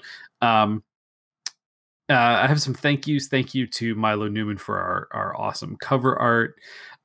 Thank you to Ben DeVries for our opening, closing, and interstitial music. Thank you to the folks at That's Not Canon Productions who host us. If you're enjoying what we are doing, you can go and check out numerous really, really excellent indie podcasts through their network. They have been kind enough to host us, even though over the last couple of years we've only released like this is our third episode in 3 years or so, or in 4 years. So it's kind of the nature of doing a holiday season podcast. And this is going to be it for us for this holiday season. We'll definitely be coming back with more Jacob Marley is Dead, in the Christmas of 2024. And hopefully this is the year where my pie in the sky idea of maybe doing a couple of episodes for Christmas in July will pan out. I have some thoughts about how to do that. Well, John, if we pace out just right, Frodo Lives will be ending Fellowship just as we hit summer. So then Christmas in July, Bubba. Love it. That'll be our tweener when we finish that. Speaking of Frodo Lives, if you are enjoying what we do here, if you like listening to our kind of commentary and you don't want to just listen to us around the holidays, we do have another podcast. It's called Frodo Lives. It is a Lord of the Rings read-through podcast where each month we're reading a couple of chapters of the Lord of the Rings by J.R.R. Tolkien, and then we're having a discussion. So we just wrapped up our discussion on the Council of Elrond, and as soon as this episode of Jacob Marley is Dead drops in our feed, we'll be going back to read the next chapter of that. We would love to have you along for that ride as well. There's a lot of overlap in style and commentary, and we're enjoying putting that one out almost as much, I think, as we enjoy Jacob Marley is Dead. This is kind of our special baby, this one. This is the mothership. This is the original. No other is. There's imitators, but this is the first one. And man, do I love talking about A Christmas Carol. I think I forgot how much I love just watching it like all the time. I watched it 3 times in the past day, John, like honest and true. And I could have watched, again, the Seymour Hicks version again. I could have watched maybe Scrooged. I don't know. Like I would have watched, maybe not, but like I would have watched something again. Like if there was more hours in the day, it's one of the best stories ever written. I was just saying the same thing to my wife the other day. This is like one of the best pieces of literature ever. And it really is a gift that keeps on giving. Right. It's like all of the greatest stories ever told. You can tell it again and again from different angles and get the nectar from that story, the real truth of what is being said in that story in a different way. And it's done here in the most extreme, not extreme, I guess Ghost of Girlfriend's Past would be the most extreme change, but like a very completely new story and structure and message, but within the same spirit and hope of the original. I love it. Yeah. Well, and the biggest thank you of all to you, our listeners, who keep coming back. And until the next time we are all together on the podcast feed, as Tiny Tim observed, God bless us, everyone. In the morning.